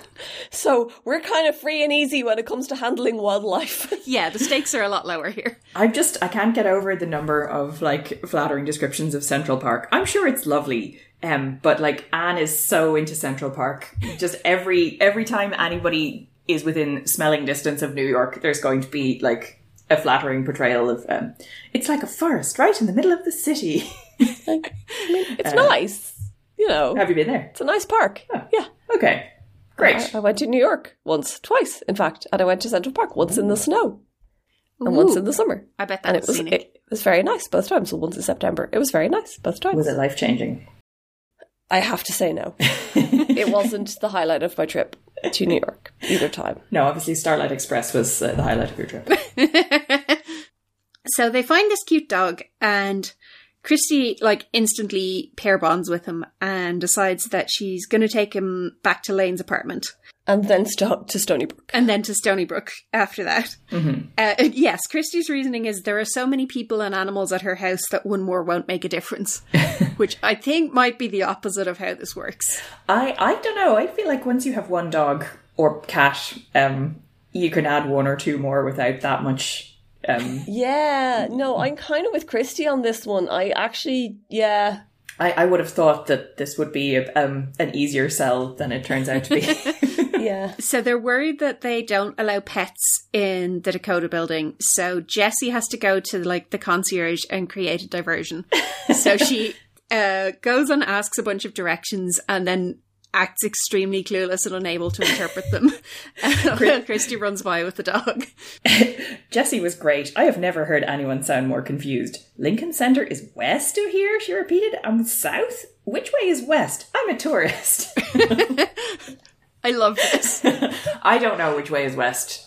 Like, ever. I never know what way is west. Maybe if I was in New York, I would, because the streets are conveniently gridded. Yeah, I think in American cities it's much easier to tell because it's a grid system and you just look.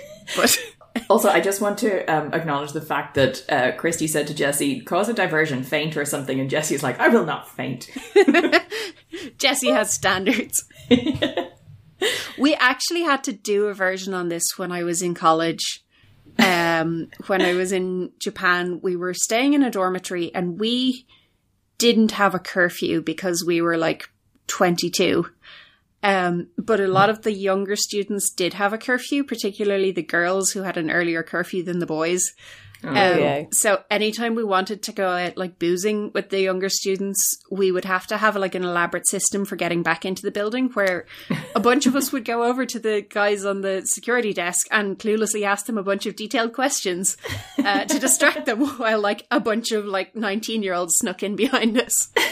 Oh my God. It worked pretty well. That is doing the Lord's work. I think it's easier to do that kind of thing when you're drunk because you have more chutzpah to start with, but then also anything you say that sounds confused and like slightly nonsensical is so much more believable when they're like, this person has had a lot to drink. And when you're speaking in a second language, like you can act as stupid as you want and nobody will think you're faking it. Nice. The less competent you appear at any given time, the more convincing your version of this is going to be. Oh my. Just go over there and pretend to be clueless, Gaijin. We can do that. Maybe Jessie being 11 is also a good cover for this. Like, I'm a tourist. Yes, but you're a child. Well. Yeah, you're also like prepubescent, okay? Yeah, Christy smuggles the dog into the room where Mallory and Jessie are sleeping. Something that upsets me a lot is that they are worried about the dog peeing while he's stuck in the guest room. So they put down some newspapers, but it later emerges that the room is carpeted. And like newspapers aren't going to do anything for that. In fact, then you're going to have pee and ink all over the carpet, which is just very upsetting. Oh, yeah. Fortunately, spoiler, the dog does not pee in the guest room. Through amazing efforts and the dog already being very house trained by the sounds of it. This dog has come from a home. The dog is definitely someone's dog because he's very, very, very well trained. They also managed to get him in and out of the house 3 times a day because Jessie keeps going down and asking the concierge increasingly baffled questions. Bless her. I wish we had got more of this on screen. Like, I would have absolutely loved just multiple scenes of her doing this. This would be an amazing montage. You'd just have little mini clips of her in different outfits being like, okay, Central Park? But why is it in the center? Central to what? Yeah. What center is it in? That would be great, actually. Yeah. I'm sorry we haven't seen this. Next chapter is Marianne. Marianne and Stacey are minding Alistair and Rowena, the creepy posh British kids of the international diplomats. The creepy dolls. We do get to see them being rude to each other, which Marianne is relieved by because she says that kids who are too polite and proper are scary. Yeah. I feel like Anne specifically put this in as counterpoint to the fact that they're dressed like Edwardian dolls. Like, like, but not in a scary way, I promise. They're fine. They're just real posh. Yeah, this was put in at the request of Anne's editor, who was like, I'm scared of these children you've written. Yes. I mean, I think Anne, like, needs to be exposed to, I know it was too early, but like to, what's the littlest of William and Kate's children? The one who's just like being bold all the time in public. Is this Louis, who I've never heard before, except from some meme or other that pointed out that he has low tolerance for boredom, which is how you have to say it when you're a bootlicking British royal commentator. Yeah, no, the public appearances and stuff, and the older siblings are dutifully waving and maybe getting a bit bored and kind of daydreaming or what. He's like making faces and trying to jump off his chair. Good for him. Strong youngest child energy, and also good for him. Yes. I love it. So they take Alistair and Rowena to the Museum of Natural History because they want to see dinosaurs. And Alistair's like, dinosaur skeletons, not real dinosaurs. You know what people love? Pedantic children. Yep. I was a pedantic child. I don't know if I was that annoying. We were all pedantic. I was a pedantic child too, but I would have been so pissed off if another child had corrected me on that. Like, yeah, I know we're not going to see live dinosaurs. Like, even if I'm 4, I know the dinosaurs are dead. Like, how stupid do you think I am? Obviously. I didn't think I had to specify. I'm not pro Alistair on the basis of that interaction. Then they see a street fair and the kids get balloons. They potter around the fair for a while. They notice a man with a hat and sunglasses watching them. Then they decide to go to the museum and the kids leave their balloons tied up outside. Marianne is worried that the balloons might get stolen while they're tied up outside, but she also worries that the kids will be traumatized if she explains the concept of theft to them. And like is umming and ahhing over how to break the news to them that sometimes things get nicked. But it's fine because the kids are pretending that the balloons are pets and the kids agree that the pets might run away if they need their freedom and that would be okay. These kids are like hilariously sheltered. These are the people who, I know it wasn't Marianne, but like these are the babysitters who like just introduced Jamie Newton to the concept of death without consulting his parents first. Like, oh my God, sometimes people take things that aren't theirs. It's not very nice of them. Done. I don't think that's going to traumatize a child, lads. Yeah, it would have been fine. I think they would have pulled through. Then they go in, they look at the skeletons. Alistair says the skeletons are brilliant because Anne only knows one word of British slang, and it's brilliant. I'm trying to think of what Enid Blyton's characters would say. Whizzing! Topper! Absolutely ripping! Yeah. It's topping! Yes, exactly. Marianne notices a man in sunglasses and a rain hat walking around behind them in the museum and asks if that's a new style and says, I wonder why this guy is wearing sunglasses indoors. Stacey shrugged. Hey, this is New York. Anything goes. I'm sure anything does go in New York, but I don't think sunglasses indoors is really the most wild example. Yeah. And Stacey, I thought you were better than this, to be honest.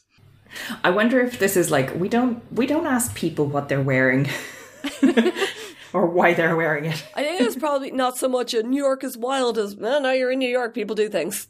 I guess. Yeah. Also, like, Marianne asking if a hat and sunglasses is a new style is like, those are just things that people wear. That's not really... Well, it's a rain hat and sunglasses specifically. So I guess she's like, is this a thing now? Are people wearing a rain hat and sunglasses? It's odd to me that she keeps noticing, spoiler, this is one guy, she keeps noticing that, but not realizing that it's the same guy. She is kind of failing her like perception checks here. Yes, she's like, further on in this, she doesn't do great at like object permanence and stuff. Like. She's rolled like a 3. Yeah. This, like, you've spotted something, but you don't have any understanding what the meaning of it is. So you're just being like, huh. Possibly the player sitting there going, oh man, is that the same guy in the hat and sunglasses that I saw earlier? And the game is like, you barely passed the roll to see it. You're not sure. You didn't really look at his face. It's, possibly a different guy. Who knows? You just make a rude comment about his fashion sense and fail to kind of recognize what you're later going to assume is a threat. Yeah. I was like, no, I mean, you think it might be a fashion. You're not sure. Yeah, that's a better explanation for this than the sequence of events that is described here. Yeah, it actually is. It is. All right, okay. They're all characters in an RPG. That all of this makes much more sense if you just think everyone is failing their roles a lot. Then they come back outside to see the balloons, and the balloons are gone, but have been replaced by 2 other balloons of different colours. The kids don't remark on it. Marianne figures she's just going crazy. It's fine. Then they are going off to the public library, and the children decide that the balloons want their freedom. So they let them float off into the sky. Let's let our pets go, Rowena. They want their freedom. Full body shiver. Yeah, I know, right? I mean, I could say something very snarky about the English and giving people their freedom, but, you know. I feel like this exact scenario happened with my sister and a friend of hers in Hong Kong when my granny was visiting, which caused my granny much ire because they had walked a long way to get the balloons, and then the kids were like, we should release these into the wild. Are you kidding? I just went up a Hong Kong hill in like 100% humidity to get your fucking balloon. She would not have used the F word. My granny was very proper. Yeah, so the kids litter in the sky. It's fine. It's the 90s. Oh, it's so bad for the environment. I know. Look, at this stage, all people were worrying about was the ozone layer. That's true. That's true. And also one more... An acid rain. A piece of litter in New York probably isn't going to kill a horse or something like that. Yeah, no, that's fair. It's a little less. That sounds like a terrible aphorism. You know what they say? A piece of litter in New York ain't gonna kill a horse.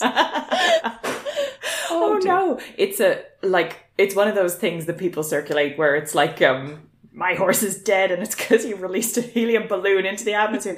This is actually true. Sorry. That's not funny at all. Okay, let's stop choking this dead horse. Then they're in the library listening to a storyteller, and I like to think the storyteller is a drag queen. Yes, absolutely. Let's imagine. Yeah. A man in sunglasses and a rain hat is watching, which Marianne thinks is pretty weird because he doesn't have a kid with him. But Stacey is like, well, storytelling is a lost art. It's fine. And then, yes, Marianne has the thundering realization that it's the same guy all along in sunglasses and a rain hat. At least she admits she's been stupid. Yes, that's true. There are 2 of them with 4 eyes between them, and this guy is not being subtle. You going to the really storytelling hour with no child with you? Like I know it was a more innocent time, but that is a good way to get beaten up. Like, what the hell, dude? You should have brought a decoy child with you. Just grab one. Possibly an inflatable child purchased from the street fair. None of this is going to help the situation. I retract my statement. Then, yes, Marianne has the idea that maybe this guy is following the children of international diplomats who they've been shepherding around town. And Stacey is like, that's ridiculous. Anyway, don't tell their parents because we might lose the babysitting job. Stacey, what the hell? The fuck? I mean, my guess is that Stacey is like, don't tell the parents, we might lose this job. Also, you're imagining this, Marianne. She kind of isn't, though. I know she isn't, but I'm sure Stacey thinks she is. That's true. Okay, Stacey thinks she is. But also, like, we might lose our job is not a reason to... not warn parents of a potential kidnapping threat. Also, like, I feel a bit bad for ragging on Marianne for not realising it was the same guy all along. Because, like, I would 100% make this mistake. I have kind of low-level face blindness. I was once in, like, a group setting where two men had the same pair of runners as each other, and it took me 3 weeks to realise there was two men and not just one guy with blue runners. Genuinely thought they were the same guy. I was like, all the details of this guy's life seem really inconsistent. I wonder what's going on there. Mad.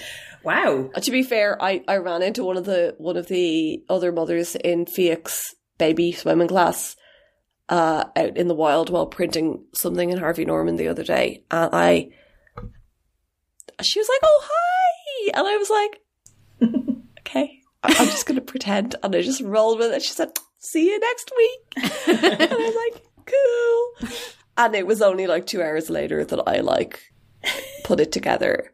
Like, she did look really familiar, but I thought she looked like somebody I see in Instagram Reels a lot. Yeah. There was a guy that I just saw everywhere when I was at college. And after a while I was like, he changes his beard a lot. It seems to change length. And then I saw him and his twin together and was like, that'll be it.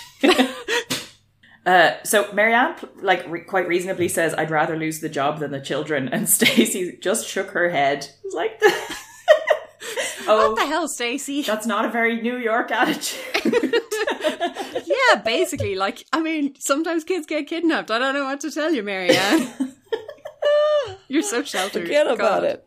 Exactly. Oh, bless. I'm picturing Stacey like aggressively chewing bubblegum through this entire interaction. Babysitter's agency style. Yeah. Yes.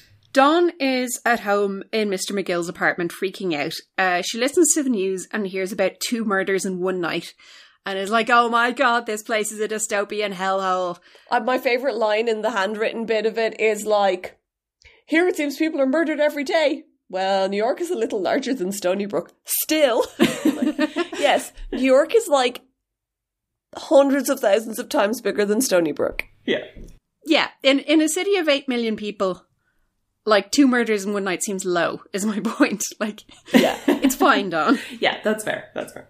So, yeah, Dawn is pretty sure she's never going to see her friends alive again. But also, she's very sick of watching I Love Lucy reruns, which is how you know she's close to breaking point, because everyone in this has a bottomless appetite for I Love Lucy reruns. But then, the doorbell rings.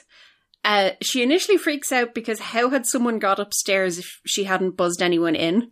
Which, like, I think is a fundamental failure to understand how apartment buildings work. But anyway, there's a boy in the hallway and he looks like a real creep, she decides. But then she still has to chat to him through the door anyway. So he announces that he's a neighbour kid. His name is Richie Magnesi. And he has a broken ankle and he needs to get off his feet. And he's decided to come hang out in the McGill's apartment because he's bored. Sounds like a teenager. Dawn has a lot of reservations, thinks maybe he's reaching for a gun, but actually he just pulls out his student ID to prove that he really is Richie Magnesi. So she lets him in and then decides that actually maybe he's not a creep after all, but because he's got a chilly little rat tail in his hair, and I had like full body shivers at this. Oh my god, I saw a child like a little boy with a rat tail the other day at the beach. Oh no. They're back. Yeah. They're back. No, I can't deal with this. Fiac technically has a bit of a natural rat tail situation going on because the hair at the very base of his head never fell out. Oh yeah, they all get that mullet age. Yeah, he's just real mullety. Yeah, but like there's no excuse for a rat tail. They're just bad and wrong. So yeah, Richie has he had an injury in Central Park. He got run over by a bike while he was rollerblading in Central Park. Because even though Central Park is the happiest place on earth, these things can happen. But much like New York. He tells Dawn that yes, only 2 people out of 8 million were murdered last night, so her chances of being murdered is just 1 in 4 million, so it's basically fine. I love this so much, because he's like, he does the maths very slowly. Like, what's the percentage here? I remembered this, like, very clearly as well. This is adorable. Yeah, he's got data to back up his point. It's totally fine. He tells her about all the amazing things that you can do in New York that Dawn hasn't done, such as going to the Frick Gallery or the Pierpont Morgan Library or the Vietnam Veterans Memorial. I really don't think a lot of 13-year-olds would be that excited about going to the Vietnam Veterans Memorial. Like, call me shallow, but... The Pierpoint Morgan Museum. Like, I did not know that existed until I needed something out of their archive professionally in my late 30s. I'm sure it's lovely. It's under renovations right now. Well, it's going to be even more wonderful when it's done. They charge me a bunch of money as well. But it's fine. I guess it's for the upkeep of the collection. Yes, well, JP Pierpoint Morgan famously short of a bit of cash, so you got to fuck them up. Good point. No, this is not a teenage boy. I don't know who this is. It's Anna Martin is who it is. Yeah. Then he tells her that there's ethnic food and she needs to try ethnic food, and she's like, I've had a bagel, does that count? Which, considering how hard they exoticize bagels in some of these books, like, kind of does count. Yeah, for these people. It would in Stony Brook, but she's not from Stony Brook. Exactly. Like, I'm sure bagels exist in Anaheim. Yeah, but they're probably no good. Yeah, okay, yeah, they're probably like vegan. Like, limp and kind of humid. Beach bagels. Nobody says beach bagels. Beach bagels. I've just realised that it was narratively crucial to deploy this guy to Dawn, because if he met Marianne, they would just run away together. They would. Either that, or it would actually piss Marianne off that someone else is more guidebooky than her and knew more, true. like was actually a native New Yorker and genuinely knew all this from first principles and not from reading guidebooks, and she'd get like threatened. I would have read the hell out of that.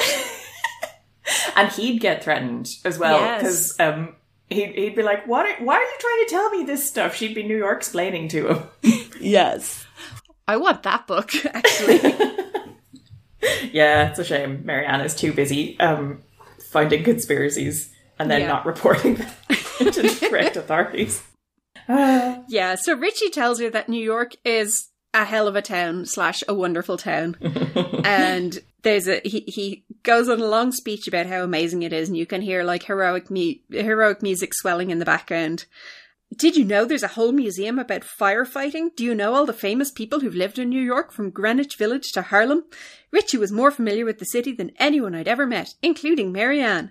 He made it sound so exciting that I even considered leaving the apartment. Oh. Dawn has turned a corner, and all it took was a hot, creepy boy. What would the Dublin equivalent of this teenage boy be like? I don't know, like... God, someone who's really into the Guinness Brewery or something. Yes. No, because he's going for the less. He'd be like, oh, you don't want to go to the Guinness Brewery. You want to go to the distillery tour. Was it the Teeling's distillery tour? Yeah, it's great. I mean, yeah, everyone knows about Stephen's Green, but have you been to the Ivy Gardens? Oh. Have you been to the Blessington Street Basin? Have you seen the mummies in St. Mickens? It would be me, actually. Oh, actually, the mummies in St. Mickens is a great date for the right kind of girl, though. Yeah, you should do that if you're a teenage boy in Dublin listening to this podcast, which you definitely are not. And looking for dating advice on how to woo girls. But like, God, if a guy had offered to take me to the mummies in St. Mickens, I would have been like, totally down with that. Like, oh, that would have been amazing. Yeah. Also, there's one teenage boy listening to this and he's like, oh yeah, it's a shame I'm not single, you know. Take her to the Hugh Lane Gallery. Have a bag of cans by the canal. That seems like the only actual thing that which would actually happen. And instead of asking you about have you tasted cannoli or sushi or cheese splints, it's like, have you had the little donuts on O'Connell Street? Have you had the little donuts on O'Connell Street? Have you had fish and chips out of Bishop's? Yeah, actually, this is great though. Somebody should do this. Yeah. Okay, we should make a TikTok about this because otherwise it's not going to get out to the correct audience. It's going to get out to the teens. Yeah. Oh my God, have you had a spice bag, Dawn? Yes. She needs a spice bag. Our real native. You can get a tofu spice bag these days. That'd be right up her alley. Oh yeah, she'd be into that. Although it's semi-junk food, but she'd have to do it. It's fried, but it's at least vegetarian. It would be very nice as an occasional treat. It would be very nice. And yeah, if it has tofu in it, like, she doesn't actually eat that healthily sometimes, as we've established. True. Like, everyone's eating habits are very inconsistent. She's not even vegetarian all the time. Yeah. Dawn is really more of like one of those people who just has to eat the foods with the right buzzwords or the right new superfoods in and like doesn't pay attention to actually what their overall diet is and is like kind of a nutritious one. Richie, does this cannoli have adaptogens in it? Yeah, exactly. Yes. Yeah, cannoli are full of adaptogens, sure. I also want to see this scene. So next chapter, we're back with Claudia and Mallory at the art class. They go to Rockefeller Center, which Claudia spells right because she looked it up. So there. They're drawing the buildings there. Claudia says, I kept hoping if I worked really, really hard, I would finally do something to please Mr. Clark. Mallory certainly pleased him with her sloppy, childlike drawings. Claudia is being such a bitch here. Yep. Yeah, she wonders if maybe he just can't recognise good work. But then, yes, decides that no, maybe actually she's just a disaster. She has such an aversion to boxes after days and days of drawing boxes that she decides she's never leaving home because she doesn't want to have to deal with packing boxes. Karen, I feel like you find this very relatable. Oh, 100%. I highlighted that. Nice. They get on the subway and Claudia sort of starts to chat with Mallory about how, like, oh, Dawn would hate how crowded it is. But then she realises that Mallory is busy talking to the teacher and they're talking about how horses are hard to draw. Yes. There was a line where it says, I turned away from them. I gazed at the ads in our car. Most of them were for roach spray or little roach hotels. Like, this is such realism from, not in the sense of this is such a realistic portrayal. I mean, this feels like a mid-20th century grim novel about New York in which several people die at the end.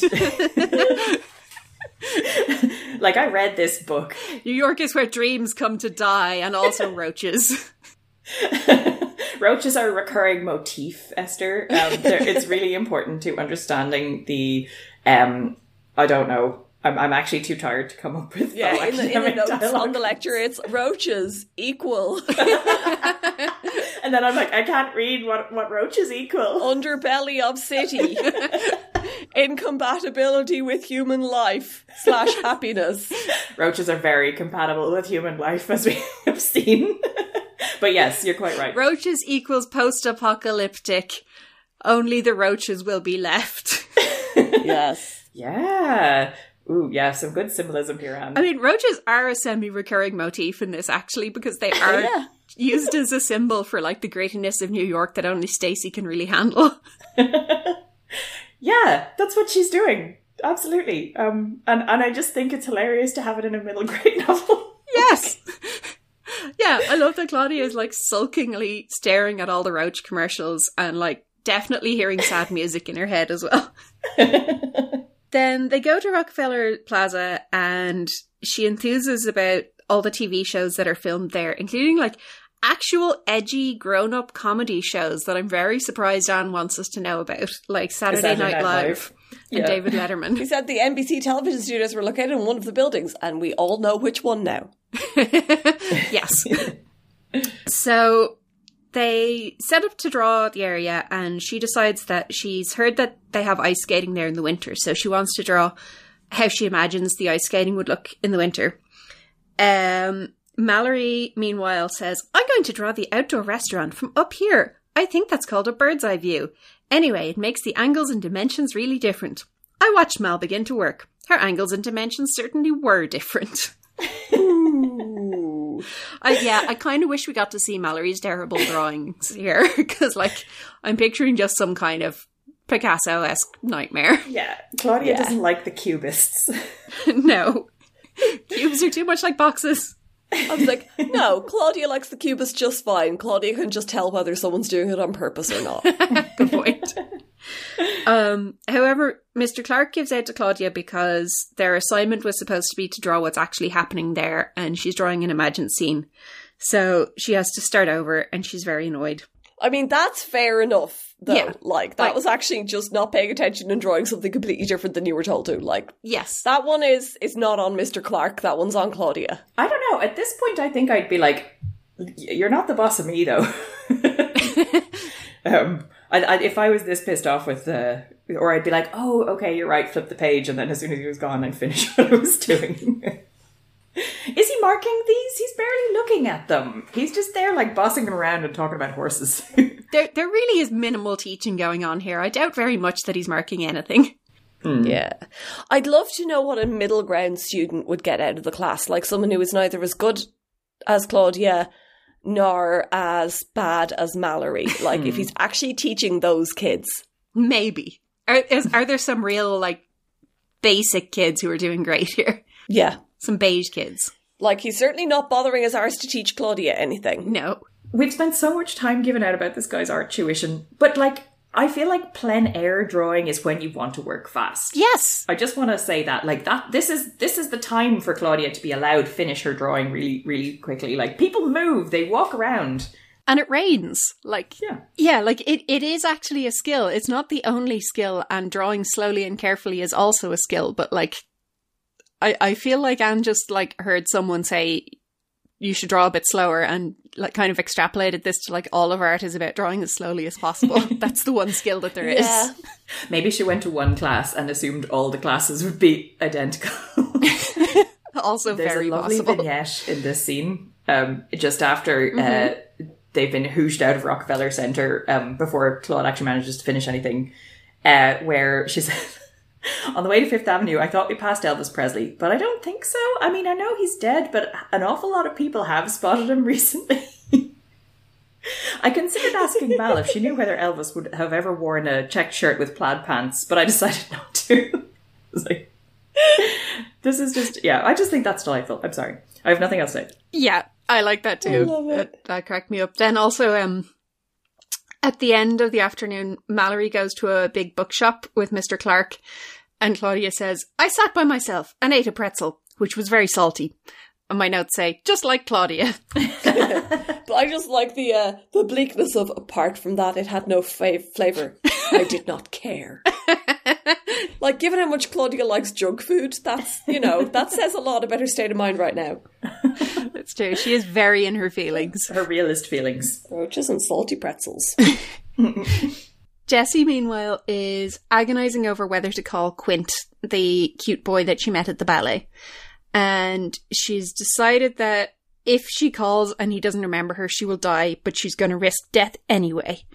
Bless her. I know. I love how dramatic she is. Then he does remember who she is. Jessie, I was hoping you'd call. Quint sounded genuinely glad. You were? Sure. Why else would I have given you my number? I love how bad she is at this. It's very cute. I mean, she's 11. Yeah, exactly. She's had no practice. It's great. Exactly. Great to see her try. So he invites her over to watch Fred Astaire and Ginger Rogers movies together. Totally what the kids were watching in the Yep. Dancers were watching. I mean, Probably maybe, some but of them. No, they would have watched, like, Fame or something. yes, or Flashdance or something. Like, That's what I meant by Footloose, yeah. yeah. Flashdance does not exist in this universe. Probably. Yeah, no, obviously.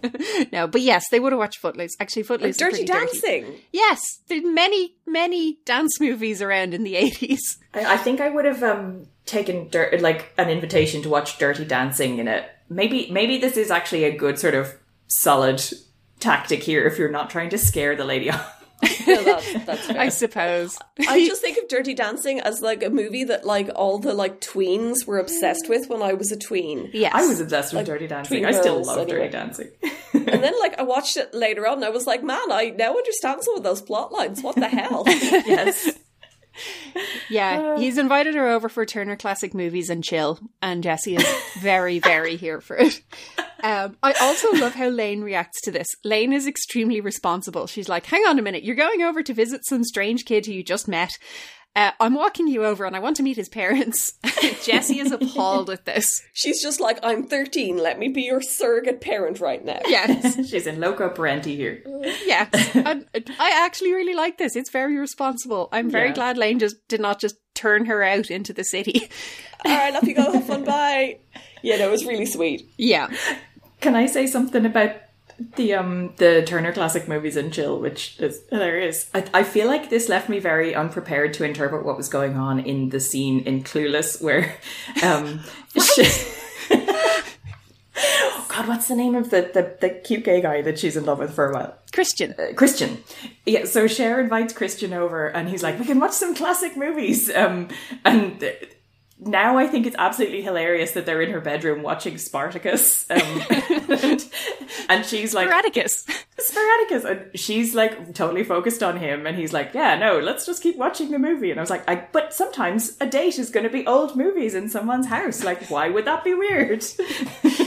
Yes, because like he is exactly got like coming off exactly like Christian in these scenes. Yes. It's like, yes, we'll watch the vintage movies that I'm really into. And then like it turns out, no, he's also into Jessie, and I didn't see that coming, to be honest. I thought he was just going to be her platonic bestie. But yeah, they go to Quint's apartment. They're met by Quint's little sister at the door. Jessie says, "I'm Jessie. This is my friend Elaine. She's leaving." I love how like Jessie is just completely out of patience with Elaine here. So Quint has his sister Morgan, his brother Tyler. Tyler is usually lost to the world of computers, Quint says. I wish he were today, but he and Morgan are being pills. Quint's mom asks if Tyler and Morgan are going to be pests today, and Tyler says, no, we're going to be pests tomorrow. Today we're going to be pains. I like this family a lot. Yes. They have already offered Jessie some ABC gum, and Quint is like, no, she doesn't want any already being chewed gum. I feel like the Pike triplets did that in an earlier book as well. Oh yeah, they did. Yeah. I was very familiar with the concept of ABC gum because of these books. Like it's not a preteen meme here, but It easily could be. Yes. But for some reason it isn't. In the end, the kids get banned from the TV room. And Jessie and Quint have a good afternoon watching movies. Then they go out to return the videos to the video shop, and Quint gets teased by a bunch of like local boys on the street making fun of him because they know he dances. And Quint says that he can't pursue his dream of going to Juilliard because the other kids will be mean to him. And Jessie is like, but you can't deprive America of your talent just because of that. bless her. Also, Juilliard is totally a university. So like there are other reasons why Quint can't go to Juilliard. But I don't think Anne knows this. No, clearly not. Yeah, there are a few years to go before Quint is going to be... They don't take 11-year-olds, I don't think. Next, we have a Stacey chapter. Stacey is taking the posh kids on a boat tour, which they declare to be brilliant because it is the only piece of English slang. Stacey's comments on the boat tour itself, which is of the island of Manhattan. That sounds so odd. When I think of islands, I imagine desert islands with palm trees and coconuts and bananas. Like, yeah, those of us from like the northern hemisphere, the northern part of the northern hemisphere, picture getting blown off the side of Inishmaan. Yes. by wind and like spiky, icicly rain and sheep. Yes. There are many kinds of islands. Also, I feel like, you know, it would be more realistic that Stacey thinks all islands should look like the island of Manhattan. Like, Yes, fair. When I think of the island of Hispaniola, I wonder about the department stores. And does it have its very own Lower East Side? Isn't Hispaniola Haiti, or is there another Hispaniola? It's Haiti and Dominican Republic, okay, yeah. yes. Oh yeah, that's it. The two sides of that. Yeah, Yeah. the whole thing was known as Hispaniola. It was the only island I could think of off the top of my head. Well, it's definitely When I think warm. of the Isle of Man, I wonder what its Central Park is like. And how tall the buildings are. Amazing. Meanwhile, someone on the Isle of Man looking up at the Loxley water wheel going like, this is about it. So they get on the boat, and Marianne is freaking out because she's decided that the man who's following them around is a kidnapper. He is trying to create an international incident and destroy the reputation of the BSC. Among other things. Yes. So Stacey tells Marianne that she's only allowed to think about tourist sites of New York. And this actually works. Marianne just sort of happily goes into a reverie about Gracie Mansion where the mayor lives. Bless her. Marianne announces that it's 35 miles of sightseeing. She's memorized the brochure about the boat tour. The scenery comes to you. So annoying. Plus prize photo opportunities, spacious decks, informative commentators. Please, Marianne, there are brochures, we could read them. Like, I understand if she's gone and done extra research, but like when it's just the brochure. Yeah. Also, as Stacey points out, there is actually a tour guide giving a tour on the boat. Marianne is not impressed by this. So they're enjoying the boat. Marianne is pointing out the World Trade Center. Christy is fretting about the dog that's stuck in the Cummings' apartment. Stacey spots the guy with the hat and glasses. Marianne freaks out all over again and sort of gives us some helpful historical context about the Lindbergh baby kidnapping. It's a New York kidnapping. I don't know if it is actually, sorry. Yeah, I just don't know assume either. it is. Let's assume so. I'm not sure. Yeah. I don't think so, but I could be wrong. Marianne wonders if they should disguise the children to try and evade the kidnapper. Stacey points out this is a stupid idea, but they're definitely not going to tell the parents that the kids have a stalker, because, you know, that would just be hassle. So they decide that they're just going to be extra vigilant and it'll be fine. The stalker definitely can't get past these two 13-year-old girls, so it'll be grand. Well, so far they haven't, but... Marianne can just stack up some canned goods and it'll be fine. In a protective circle around the children, like a Wiccan thing. Marianne, why are you surrounding us with tins of beans? Christy is continuing to fret about Sonny, which is the name that she's given the dog. It's short for Son of Louis because he looks vaguely like he might have some collie in him, so she's decided he's the second coming of Louis the collie. And so she comes back to the apartment after the boat tour and finds Mrs. Cummings sitting with Sonny, and Christy immediately says, well, see you later, and tries to leave. How long are you planning on staying out? You're supposed to be here for like another several days. Yeah. So Lane physically drags her back in and is like, no, I'm not handling this situation alone. This is not my situation. This is your situation, Christy. Yes. Lane fully enabled this, like... She did, but it's still not her situation. It transpires that pets actually totally are allowed in the Dakota. And so all of Jesse's like elaborate improv diversions were like not necessary. But the Cummingses are like, we really don't want a dog though, so you are gonna have to find somewhere for this dog to go, and like your parents seem to also not want this dog and you need a plan. Just it is a kind of a hilarious entanglement where like Lane told Christy that the dog wasn't allowed in the house, but it's actually her parents who don't allow the dog in the house. So yes, allowed this whole misunderstood. I mean, it's understandable. Yeah, understandable mistake. So yeah, Christy finally like faces reality and accepts that she needs to either get the dog to his actual owner or find him a new owner. She's not too picky about which of those happens. Yeah. So they take him to a local like pay what you can vet clinic, which sounds extremely made up. And Sonny gets a clean bill of health for $10, which, yeah, also in central New York sounds extremely made up. I don't think you can get anything done for $10. No. Maybe. I do like her explanation of, I'm broke. I've spent all my money on supplies for Sonny. Hey, that sounds like a country western song. I'm looking for like low-cost vet clinics in New York, and I don't think there's a lot of them. Do seem to be grant programs. That's interesting. They do not apply for a grant to cover this checkup. God, it's like Anne didn't do any research for this at all. Maybe this was a thing. Well, she lives in New York. She also thinks Juilliard is a middle school, though, so... Juilliard High. Yeah. So they put up a flyer, and Mrs. Cummings agrees to put an ad in the newspaper advertising Sonny, which is very nice of her and kind of hilarious, because, like, it does make me think she's just really desperate to get rid of this dog. And so Christy waits to hear from anyone. Mm-hmm. Next we have a Dawn chapter.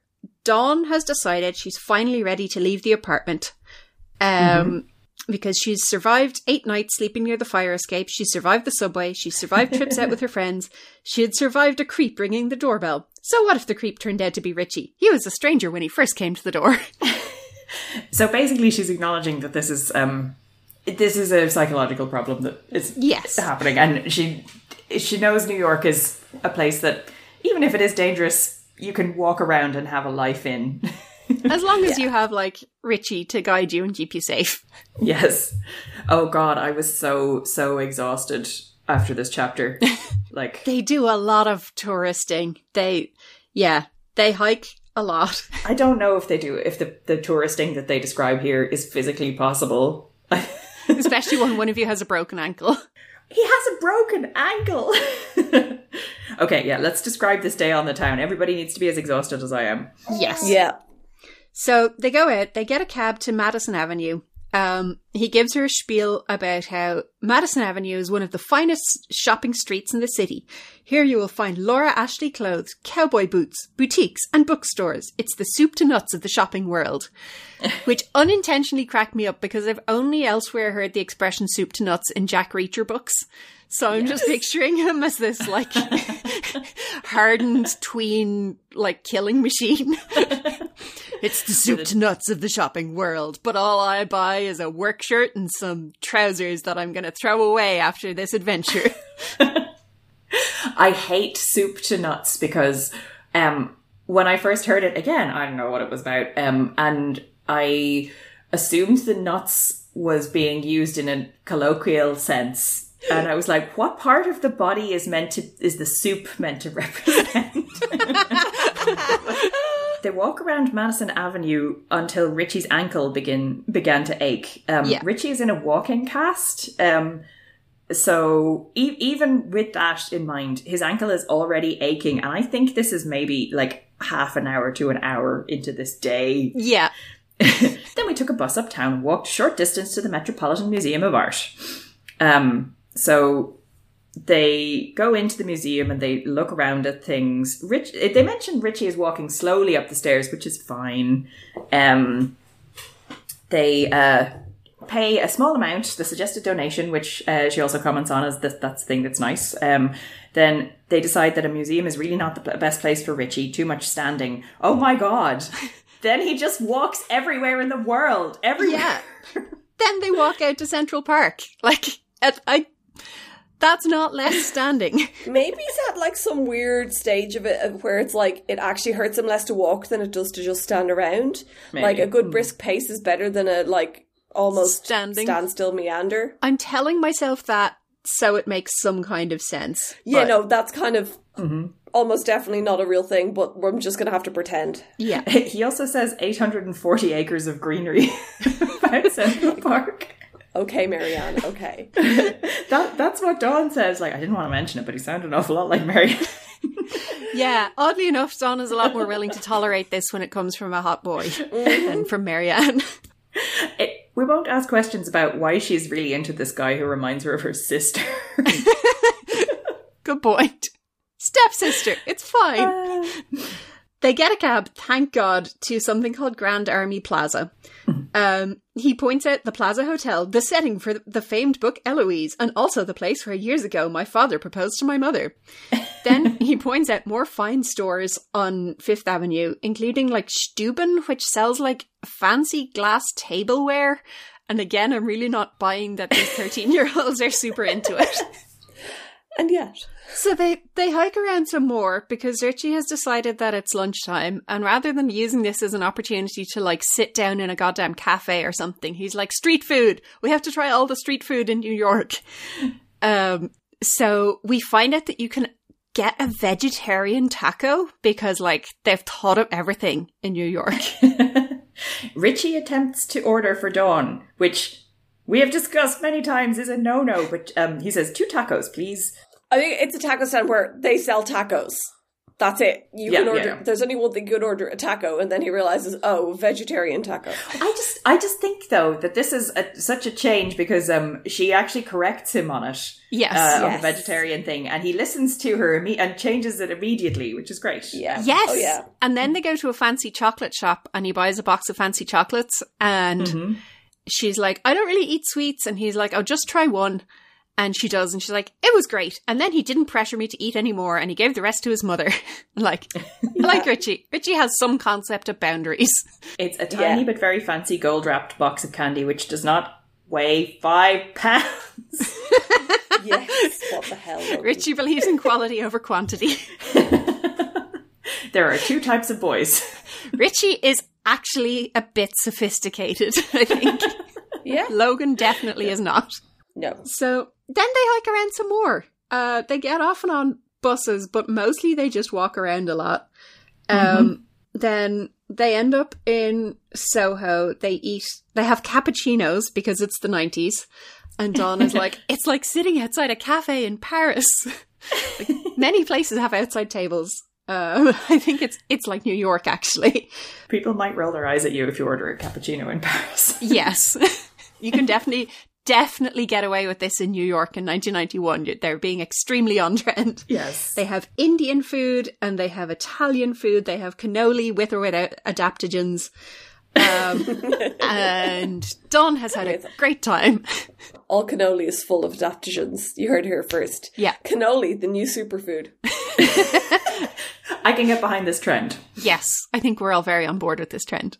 I don't like them, but it's fine. I don't think I've ever eaten one, but... The adaptogens that I'm being offered repetitively through Facebook are in the form of mushroom tea. Yeah. And it's also really trying to sell me on giving up coffee in favor of mushroom tea, which is just this is poorly targeted. How much do you hate yourself? Yes. Yeah. I don't hate myself at all.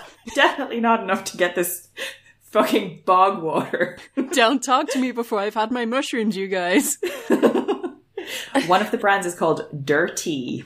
Like, that's hilarious. I'm not gonna fucking touch that. Get your adaptogens out of my face. Also, imagine boiling mushrooms and drinking the leftover water. Oh, God. That's what they're selling you. Some of it also clearly has cocoa in it. It's chocolate mushroom juice, which I think is actually worse. It's like making a cup of cocoa with the water left over after you boil a bunch of mushrooms in it. I'm sad now. Why would you boil mushrooms? To make tea. Okay. Sorry, yes, yeah. I'm not suggesting this is a viable cooking method for mushrooms. I'm just saying that's how they've made the tea. Yes. Either that or it's just powdered mushrooms and you mix them with water. Either way, it's gross. Why would you do that? I think the ads that I get are definitely for it's an expensive powder. You're paying for the powdering process, basically. Powder, yeah. I pretty much just get ads for baby's clothes now. Kids' clothes. It could be worse. It's that's fine. I can accept that. Yeah. Cool. Mine oscillate between mushroom tea and bras for the middle-aged. And I do get various items of clothing for the middle-aged. All right, actually. I'm being more and more tempted by them. I mean, the ad copy uses the phrase middle-aged is the problem I have with it. Oh, no. Ouch. That means that they're actually aimed at the over 60s. Oh, God. If I was over 60, I wouldn't be on Instagram, you guys. Yeah, it's sad. It's only going to get sadder. Speaking of which, Marianne's doing her thing. Yes. Good segue. They're going to the South Street Seaport, which I had to Google, and it's basically, in that one episode of The Simpsons when they gentrify the rundown port area. Oh, yes. And it gets all fancy. It's that, basically. And there's a Pier 1 next to Pier 37. Yes. Or something. Exactly. Along those lines. And there's a faux dive bar that just leads you through a tunnel into Moe's and it's just actually a dive. Yeah. That place. It's basically that. Yeah. It looks pretty cool. It still exists. It seems nice. It's probably very expensive. Yeah. But basically everyone except for Claudia and Mallory are going. Claudia and Mallory are going to art class to have a bad time. Mm-hmm. The kids all they've brought Rowena and Alistair. Alistair is very excited for World of Nintendo. I'm very surprised that Anne thinks kids like this have even heard of Nintendo. I know, right? I was fully expecting them to think a hoop with a stick is the cutting edge of toy technology. I have a ball. Perhaps you'd like to dance it. Exactly. Or Anne to not really understand British class things and think that he would really like soccer or football. And not be God. No, that's going to be cricket and rugby. Yeah, actually. Yeah. But yes, he's heard of Nintendo. Rowena asked for a toy store because Anne really did not do the research into how English people talk. Calling bullshit on them saying store ever. Store is a verb in England. You store things. Yes. They're still being stalked by the guy in the rain hat and glasses. They're still definitely not going to tell an adult about it. Marianne considers taking all the kids to an assortment of educational museums and something called the Small Craft Collection, which if it's handicrafts or disappointing boats, I don't think the kids are going to be into either way. No. I assumed it was handicrafts, but it is way more likely to be disappointing boats. I think it's probably disappointing boats. Yeah, I didn't think of that. I can't believe it didn't occur to me. Well, we know who's never been there, and that's Anne. Does not know what a small boat looks like. That's a good point. Extremely true. So Stacey and Marianne decide to science this out, and they split up. Each of them takes one kid, and they decide to see which of them the stalker follows. I mean, yes, but also she split the party. You're not supposed to do. What if we were more defenseless? But then it turns out that the guy somehow just bilocates and manages to stalk both of them, which is not really explained or thought through. Mm-hmm. No, it's fine. Whatever. He's after both kids. Stacey is like, we really ought to tell their parents. And Stacey is like, I guess, but I'm mad at you for this, even though this is in no way your fault, Marianne. Mm-hmm. But because the story needed to be stretched out a little bit longer, the Harringtons are out and they won't see Stacey and Marianne again until Friday. So they have to wait for a while. Oh my god, I thought we were getting to the end. It's a super special. We're at page 86 of 119. Okay, the end is in sight. Just about. Just about. So Claudia and Mallory are on this field trip with their art class to this place called the Cloisters, which is where Americans decided to buy up a bunch of medieval buildings and pack them up and ship them over from Europe and put them up in New York, which is just... That's what happens at the start of Gargoyles. Is it? Yes. Guess that's where they got the idea. Oh, really? It sounds so ridiculous. But then I'm like, oh, but this is Saturday morning cartoon, so why not? Why the hell not? And then, they just actually do that sometimes. It's the Gilded Age. We're just buying a chapel and bringing it home in our luggage. In Gargoyles, they take this medieval Scottish castle full of animate gargoyles, and then they reassemble it on the top of a skyscraper, which is very New York. That's actually kind of cool. Gargoyles is my husband's all-time favourite Saturday morning cartoon. It's pretty good. It's got a pretty good story. It's got half the cast of Star Trek The Next Generation doing voices. Oh, that's good. So, anyway, yeah. Sorry. Tragically, we do not meet sentient gargoyles in this. We meet two resentful teens. So Claudia explains to us what the Cloisters is, and also helpfully says that medieval does not mean halfway evil like she used to think, which is adorable. I did think that when I was 4 or 5. That's very cute. But certainly by the time I was 13, I was aware that it was a historical period. Well, Claudia's main vocabulary influence is Janine, and Janine is not into the humanities at all, so... That's true. Janine is all STEM all the way. Yeah. History is for losers who don't care about repeating mistakes. Basically. Yeah, Janine does not care.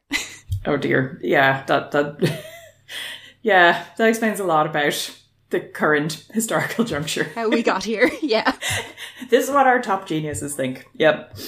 So Claudia sulks on the bus, sitting alone in the back, while Mr. Clark and Mallory chat up at the front. I love that it doesn't occur to Claudia to even make polite conversation with any of the other kids. It's no, fuck this. She's going to sit here with her own resentment. It's better company than anyone else. One thing that I've thought of, there's no mention anywhere in these books that these classes are for children. Yeah, they could be random adults. I wonder, is everyone else an adult? Oh, maybe, yeah. You'd think you'd be nicer to the two children in the class if Yes. most of your students were over the age of 18. Yeah. Give them some guidance. He doesn't see age, just artistic ability and effort put in. And if you've got good artistic ability, he's not going to mention it because he assumes you already know. I have a lot of questions about this place, and I feel like everyone's parents got ripped off. I just think this place is a bit of a scam, to be honest. So Claudia is having a great time drawing pieces of chapels, and Mallory is actually just bored at this point. She says, I'll go crazy if we have to do this all day. How can you keep drawing and drawing, Claudia? And Claudia says, it's in my blood. And Mallory's feelings are hurt. I don't know what Mallory expected from a drawing class, but yep. yet again, Mac comes over and gives out to Claudia for drawing too fast.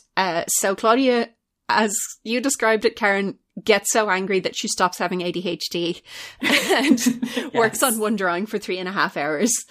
She goes into a intense hyper focus and does a great drawing. It's a clinically proven technique. Annoy somebody until they have more executive function. Yes. It's so repetitive. I know. All of these are... How many of these classes have we suffered through by now? Yeah. 3 should be the maximum. Yes, it's plenty. And if it was only 3, it felt like about 8. But yes, Claudia has decided that the drawing is no good, and actually Mac is going to tell her that she has no talent and she'll never make it as an artist. And she's frantically wondering if she can somehow monetize being the world's foremost Nancy Drew scholar, which you probably could monetize if you got an English degree. But yeah, that didn't even occur to me. I was like, no, podcasts aren't going to be around for a while. I guess I don't think of what I do as monetizing. And that's why I'll never be the college president. Yeah, I'm pretty sure they pay you, Karen. Yeah, I think so as well, come to think of it. Please, if you're any uncertainty on that, please check your bank account before you next do any work. Yeah. I just don't have that grind set. Definitely not. Claudia also worries that maybe she'll have to become a professional babysitter, which, is a thing. It's called a childcare worker. Yes. On the bus, Mac insists on sitting next to Claudia and talking to her, and she's like, oh god, this is the bit where you crush my dreams. And he tells her that, surprise, surprise, her 3.5 hour drawing was actually better quality, and she has lots of talent, but she needs some discipline. And then she's like, so what's the deal with Mallory? And there he very unprofessionally gives her an honest assessment of Mallory's abilities as well. I'm like, dude, you can't do that. I remember reading this and thinking that it was a fair assessment of what's going on with Mallory. I suppose I didn't pick up on it as a child. It's a fair assessment, but you should not be talking about another pupil's abilities to one of your pupils. That is not best practice. I mean, he wasn't wrong. Yeah. The issue is not his assessment of Mallory. The issue is his telling a random other kid in the class. Yeah, 100%. I mean, I don't do this, but I sort of, as a child, didn't expect teachers to not do it. Anyway. If you had random children come in to audit your class, I bet you wouldn't, trash talk them to each other. That would be a tricky situation to navigate. I mean, it wouldn't be. One random 13-year-old who had audited your class would be like, what about this other child who audited your class? What about her work? And you would be like, I can't talk about other students' work with other students. But your work was blah, blah, blah. There. See, was that so hard, Mac? Also, I'm sorry Fiac is participating. I agree, Fiac. Yes. Anyway, he tells Claudia that she has great potential, but she needs to become disciplined. And Claudia is overjoyed because this means she won't have to face a tragic life of manual labour. And she magnanimously forgives Mallory for everything that Mallory did, which is not really much. Mallory did... She got the knife in a couple of times. It was only to be expected, but she did, respond. She wasn't the perfect victim here, which is good. I think Mallory would have to have been a saint to have not lashed out at least a little bit, though. Oh yeah, no, absolutely. Claudia was being horrendous to her. Anyway, Mallory decides that she's not really into the idea of doing fine art techniques and stuff like that, and she just wants to draw animals and mushrooms and raindrops. And so Claudia decides that there's room for both of them in the art world and it's fine and they can be friends again. Meanwhile, over in the Dakota, Christy gets a call about the dog flyer that she put up. But it's some guy who only wants a puppy for his kids and a 3-year-old dog is too old. And I hate this guy. Christy hates this guy. Everyone hates this guy. What a douche. I think it's extremely realist, far more realist than all the cockroach posters, that somebody has rung in about a poster that they're looking at and has not fully read it. Yes. Even people with the information right in front of them will ring up and ask you every detail of the thing that they are looking at. Yes, this is very true to life. Then a small boy called Brandon phones up and says that he's 9 years old and very responsible and he wants a dog. And his parents have said he's allowed to have a dog. Christy is very, very reluctant to give the dog up, but she grudgingly agrees to go over and visit him. Brandon lives in a socially improbable place because he's 4 blocks away from Lane's literal, like, mansion of celebrity apartments. But also, it's really lower middle class there. Yeah. There isn't very much. Sonny and I reached Brandon's block, which wasn't as fancy as Stacey's. The buildings were smaller and some looked run down. Okay, yeah. The hallway was dark and shabby and there was no elevator. Okay, sorry, yes. The apartment is small, the furniture is old and worn. These people are, like, they sound like us, basically. Clearly I skim read this. God, They Karen. sound really normal. Yeah. Yes, they do. They're not millionaires, and Christy is used to the homes of millionaires, basically. But is also extremely physically close to the homes of millionaires and handy for Central Park, so... Yeah, maybe this is what rent control means, I don't know. I don't know. Yeah, it's we have our suspicions, but also we don't know enough about New York to be confident about this, but at the same time, Yep. we call him bullshit. Anyway, Brandon is very nice and falls in love with Sonny immediately, and Brandon's dad is very nice, and Christy decides that she can bear to part with Sonny if he's going to this kind, though lower middle class family. And there's a happy ending. Yes. Yeah, what was it you said? They not only do these books need to externalize poverty, they need to externalize lower middle classness. Because nobody in Stony Brook lives like this. Yeah. Somebody had crocheted afghans for the couch and dry flowers were arranged in vases. That's how you know they're respectable. It's like, it's fine, you guys. They still make an effort. They're not those sort of poors. Exactly. Oh boy. They're humble but respectable poors. It's fine. They can be trusted with this dog that you found in a bush. Jesus Christ. Then we have a Mallory chapter. It's her description of the trip to the cloisters. She is being driven mad by all of this, like, drawing classes. She says, if I had to draw another building or statue or cardboard box, my head would explode. It would not be a pretty sight. Of course, I've never seen an exploded head, but I can't imagine that it would be a pretty sight. I like this, like, recurring tick in Mallory's chapters, and I kind of wish, like, we got more of it in subsequent I books. just need to clarify that I'm not being literal. Yeah. Garth Marenghi's Dark Place doesn't exist yet. Yeah, poor Mallory has had a shit week. Yeah, she really has. Yeah. Yeah, she's in an art class that her parents have already forked out the money for, so she has to complete, and it's just really not what she wants in an art class. And also, Claudia's being horrible to her. I liked Mac, and I didn't want to hurt his feelings by not showing up. Oh, bless. He would not have noticed. No, and that's not a good. It's bad lesson. It's a bad lesson for.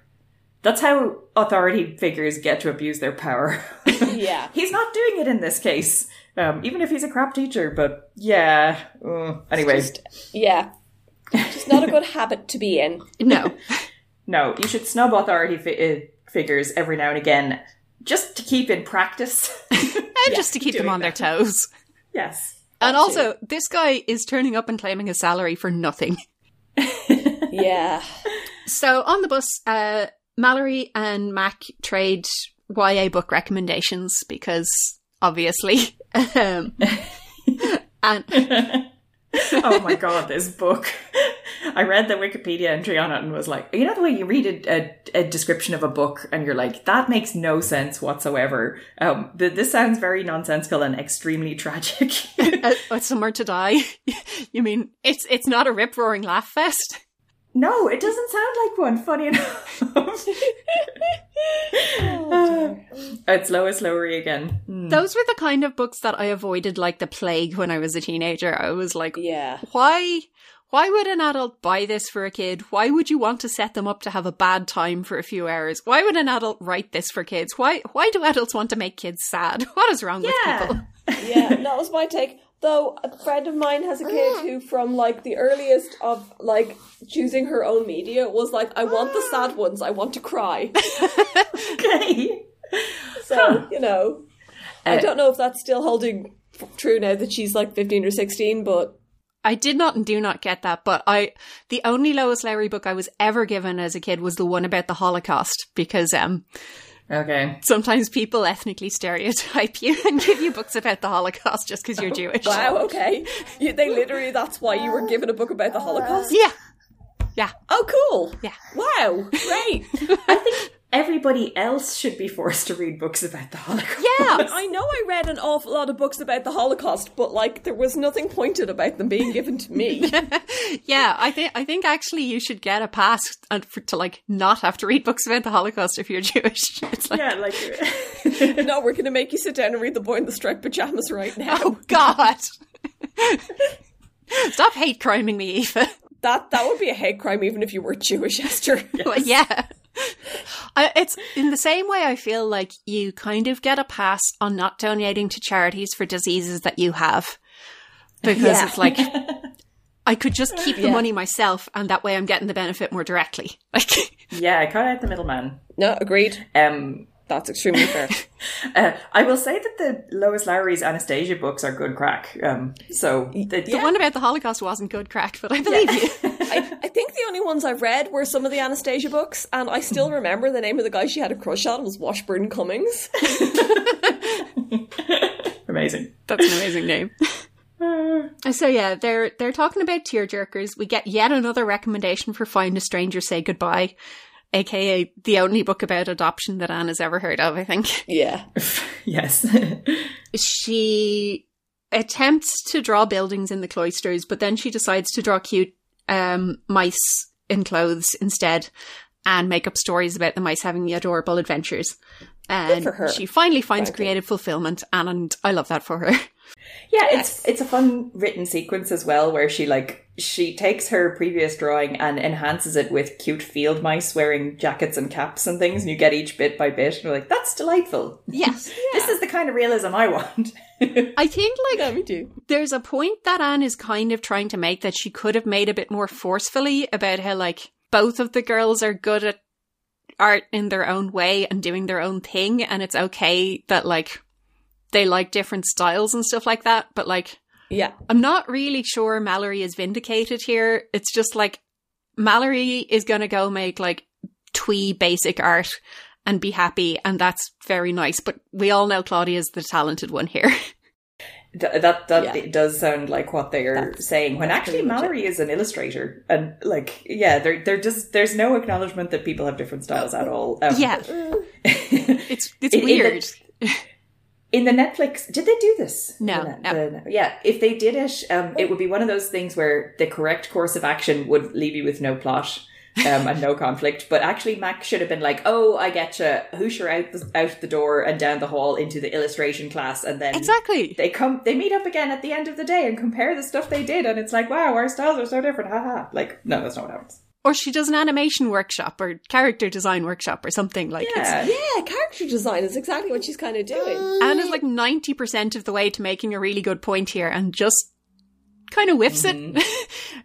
Because, like, Mallory's whole arc here is definitely meant to be like the consolation prize, and Claudia wins at this. Fine art. Yeah. Claudia is good at art. Mallory is like, oh, I guess she can draw mice Yeah. in clothes. Yeah. And like, there's a market for that. It's fine. She might, have her own line of stationery and make washi tapes, and it's adorable. Yeah. That's probably more lucrative than, yeah. Writing and illustrating children's books. I mean, it's probably more illustrative than being like good at Claudia's style of art, or more lucrative than being a fine artist. That's what I'm thinking. We know very little about the content of Claudia's art beyond she sculpted Jackie Radowski's head. She refused to sculpt a fire extinguisher. So that's a good sign.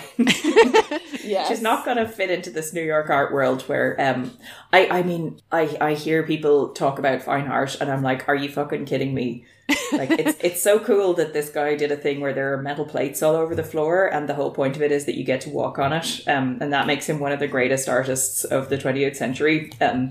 This is a guy who murdered his wife, by the way. Otherwise, I wouldn't have listened to this podcast at all. Okay. Wow. I do not come off well in that statement. We knew what you meant. We knew what you meant. I like my art with a side of misogynistic violence, thank you. No. That's not it. I mostly don't like art at all. Okay, no, that didn't help. Let's move on. That was some great conversational flailing. Yep, that was beautiful. Nobody put me on live TV ever.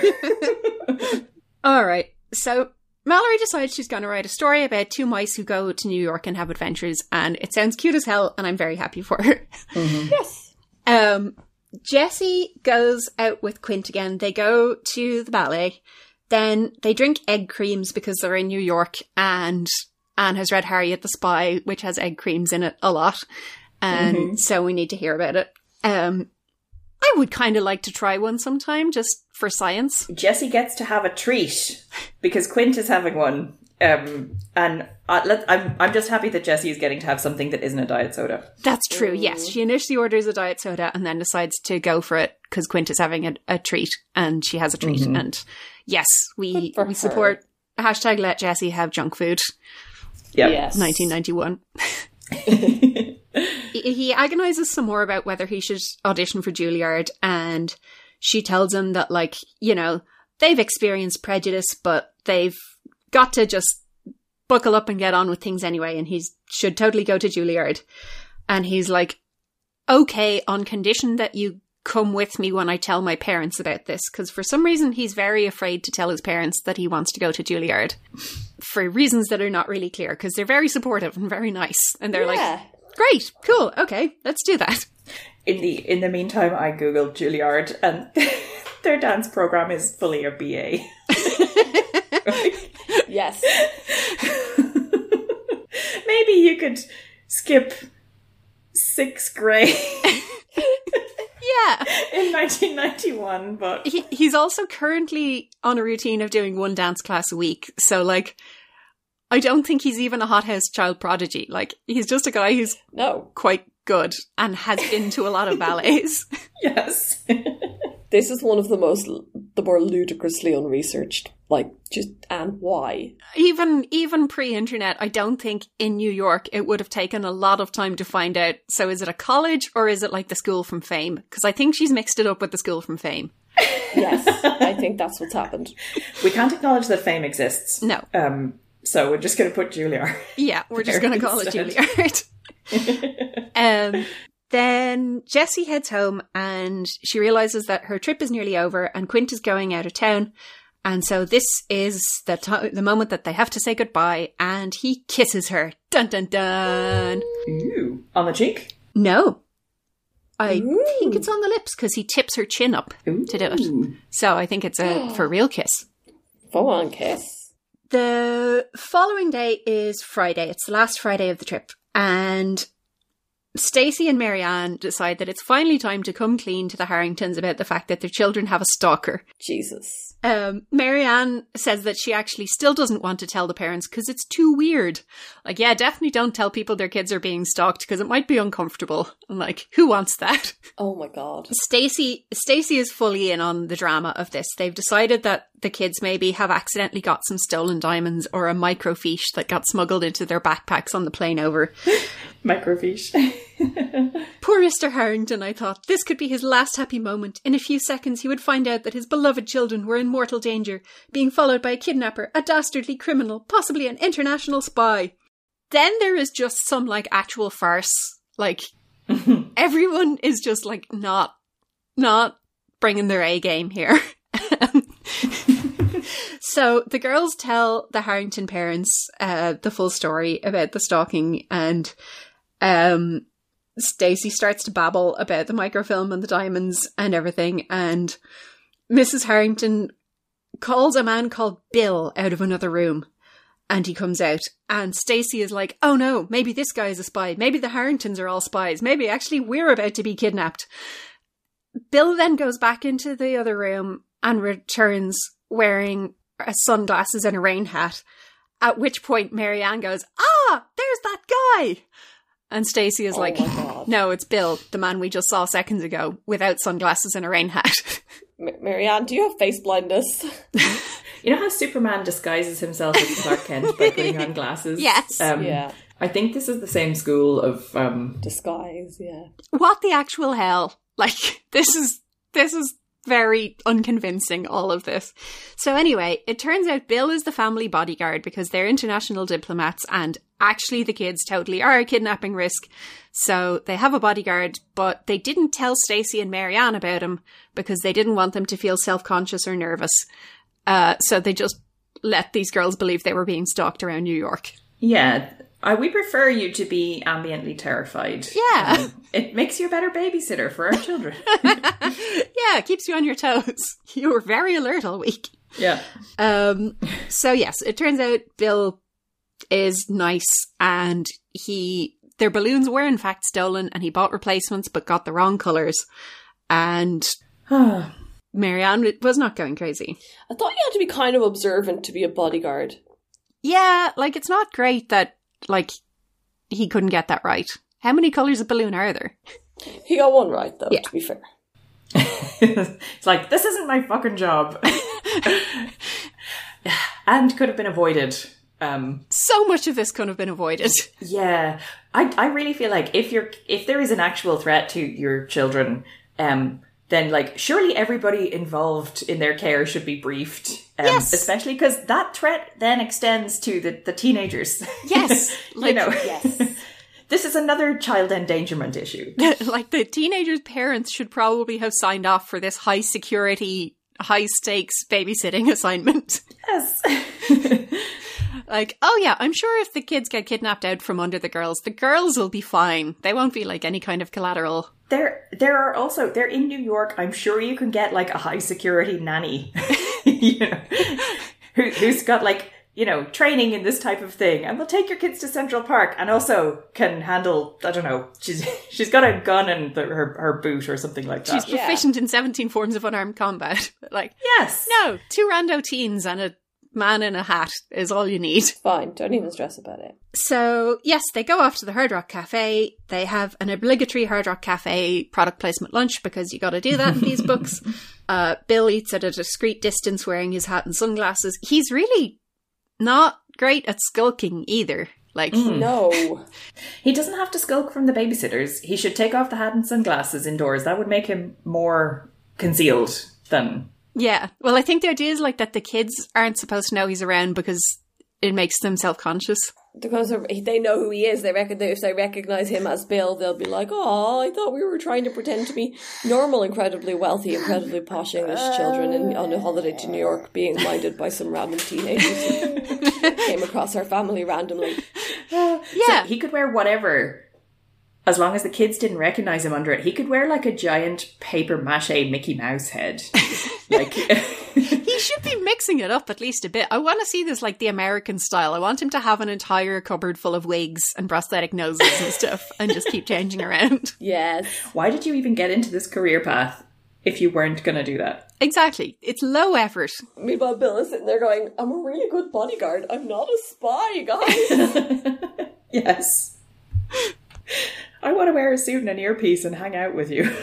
Stand in the corner of the room while you get up to stuff. This has just overall been poorly managed. Yes. The Harringtons do not know what they're about. Then they finish their trip with a night out. Mr. Cummings has hired a limo for the girls. Claudia is disappointed that it doesn't play Home on the Range when you press the horn, but it does play La Cucaracha, so that's good enough. They go to some of Lane's favourite stores. They go to a shop called Mythology, which I looked up, and sounds kind of awesome. And I think it's what, like, you know, the weirdo gift shops that we recently got, like, very nostalgic about that used to be in Temple Bar? Yeah. I think Mythology is basically what those shops were imitating. It looked like 20 years later. Yes. No, 10 years. 10 years 10 years later. later. Yeah. It is tragically no more. They go to Tavern on the Green, which we looked at for a previous episode and was very fancy. Yes. Although the first time I ever heard of Tavern on the Green was because in the Flintstones movie they go to Cavern on the Green. Ooh. Marianne declares it to be so elegant that it's not so much a restaurant as a fine dining experience. She has not a hint of self-awareness when she says this. Marianne is a lot. Just so subsequent to this, they all decide to get the chicken because it seemed safe. Is Dawn eating the chicken? I don't even know. They go to a tragically unidentified Broadway show. I think we can assume it's Starlight Express again, because like that show's never going to close. But I do wish we had got more details. Claudia spills M&Ms everywhere. They generally act inappropriately and disreputably, and a good time is had by all. I love this though. Yeah, one M&M, one M bounced onto this lady's shoe, and she didn't feel it, so it stayed there. And then the they just become gradually more hysterical. I think maybe this isn't Starlight Express. Maybe this is something serious. Maybe this is Summer of My German Soldier, the musical. Oh no, no, which is the one that no, this is Find a Stranger, Say Goodbye, the stage show. And they're going, and it gets worse and worse, and the M&M stays put. I can't imagine how this woman is like not moved her feet for an hour, but she's just really compelled by the tragic tale of when you find your birth mom and she's kind of disappointing. And the many musical numbers associated with this. Anyway, it ends with, I don't think we were very good audience members, which is delightful. I love this kind of scenario. It's very like believable. This is what happens if you have this many like tweens unattended on a night on the 10th. They're going to be riotous and it'll be fun. Yes. It'll be awful for everyone around them, and it's a miracle they didn't get kicked out of the theatre. But like, I'm picturing our friend group at that age, like how like chaotic and noisy and hysterical we would have been and how much fun it would have been. Yeah, it would have been great. So we get to the epilogue. They get home. Their families are embarrassing again at the station.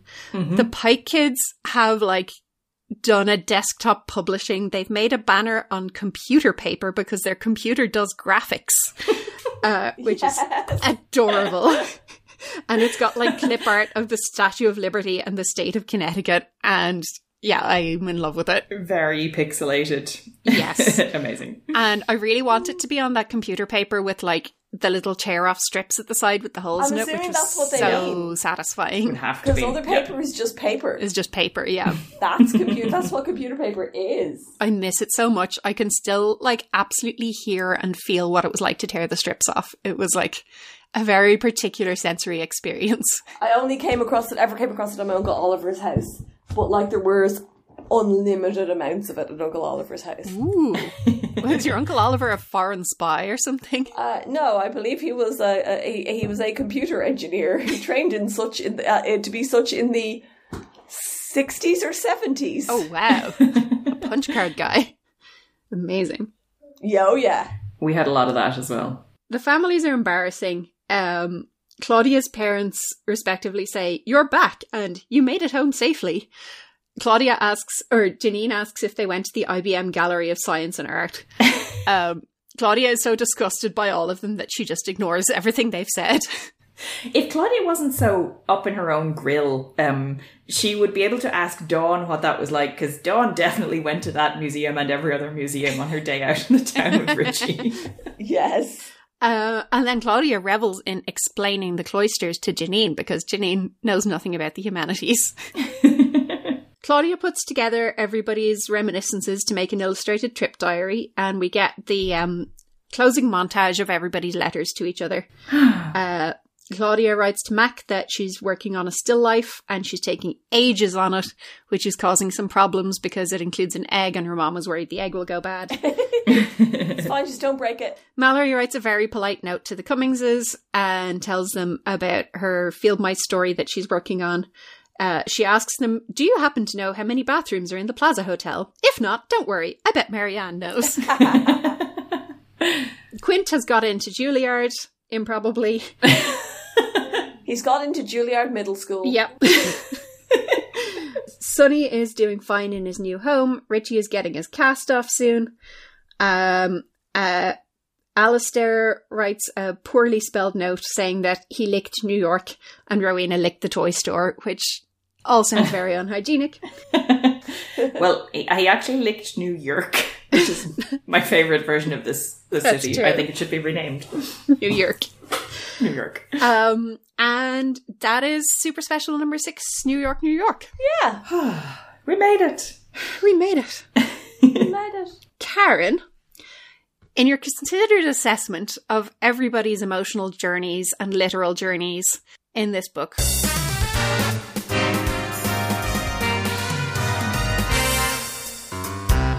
would you say that everyone was terrible?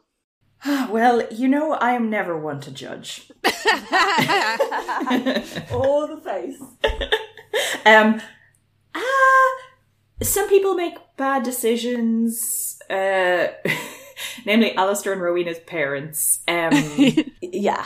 Most people's behaviour is fine. Claudia certainly is really, really terrible towards Mallory. She's in a lot of emotional distress. Mac is a terrible teacher. Yeah, Mac is a pretty poor teacher. I think Falmy is a grift. Yes. Yeah. I think that whole thing is just like, they're just ripping people off. He's just, he is an artist, but he doesn't actually, hasn't made a ton of money from it recently, and he's got a cocaine habit, so. Yeah, he's not a teacher. Yeah, no, he is not. Yes, other than that, no, do you know, the people in this are sort of complex, and the representations are they're not really that one note. I quite like that like, people aren't like good or evil. They're doing a lot of things, and some of them are misguided or involve misunderstandings. So, yeah, it's not too bad.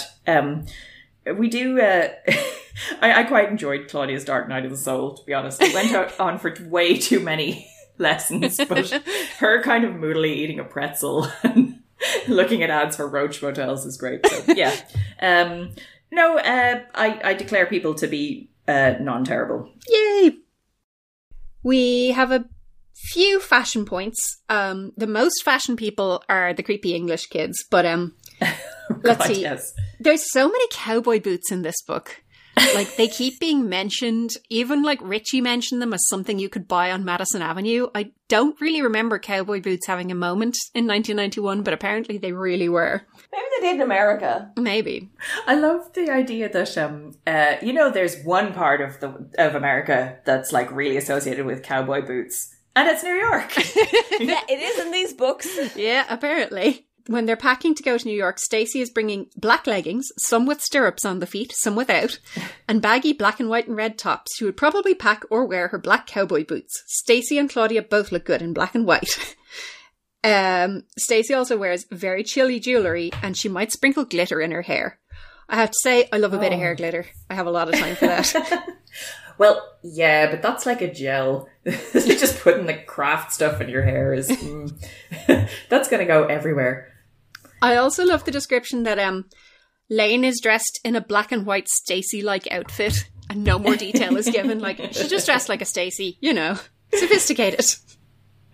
Oh, fair enough. The English kids who are dressed, obviously like all English children always dress. Alistair was wearing a white sailor suit with navy blue trim, white knee socks, and black shoes that buckled at the sides. They looked a little like Mary Jane's, only they weren't shiny. Rowena was wearing a white sailor dress similar to Alistair's suit, white tights, red Mary Jane's, and a red hat.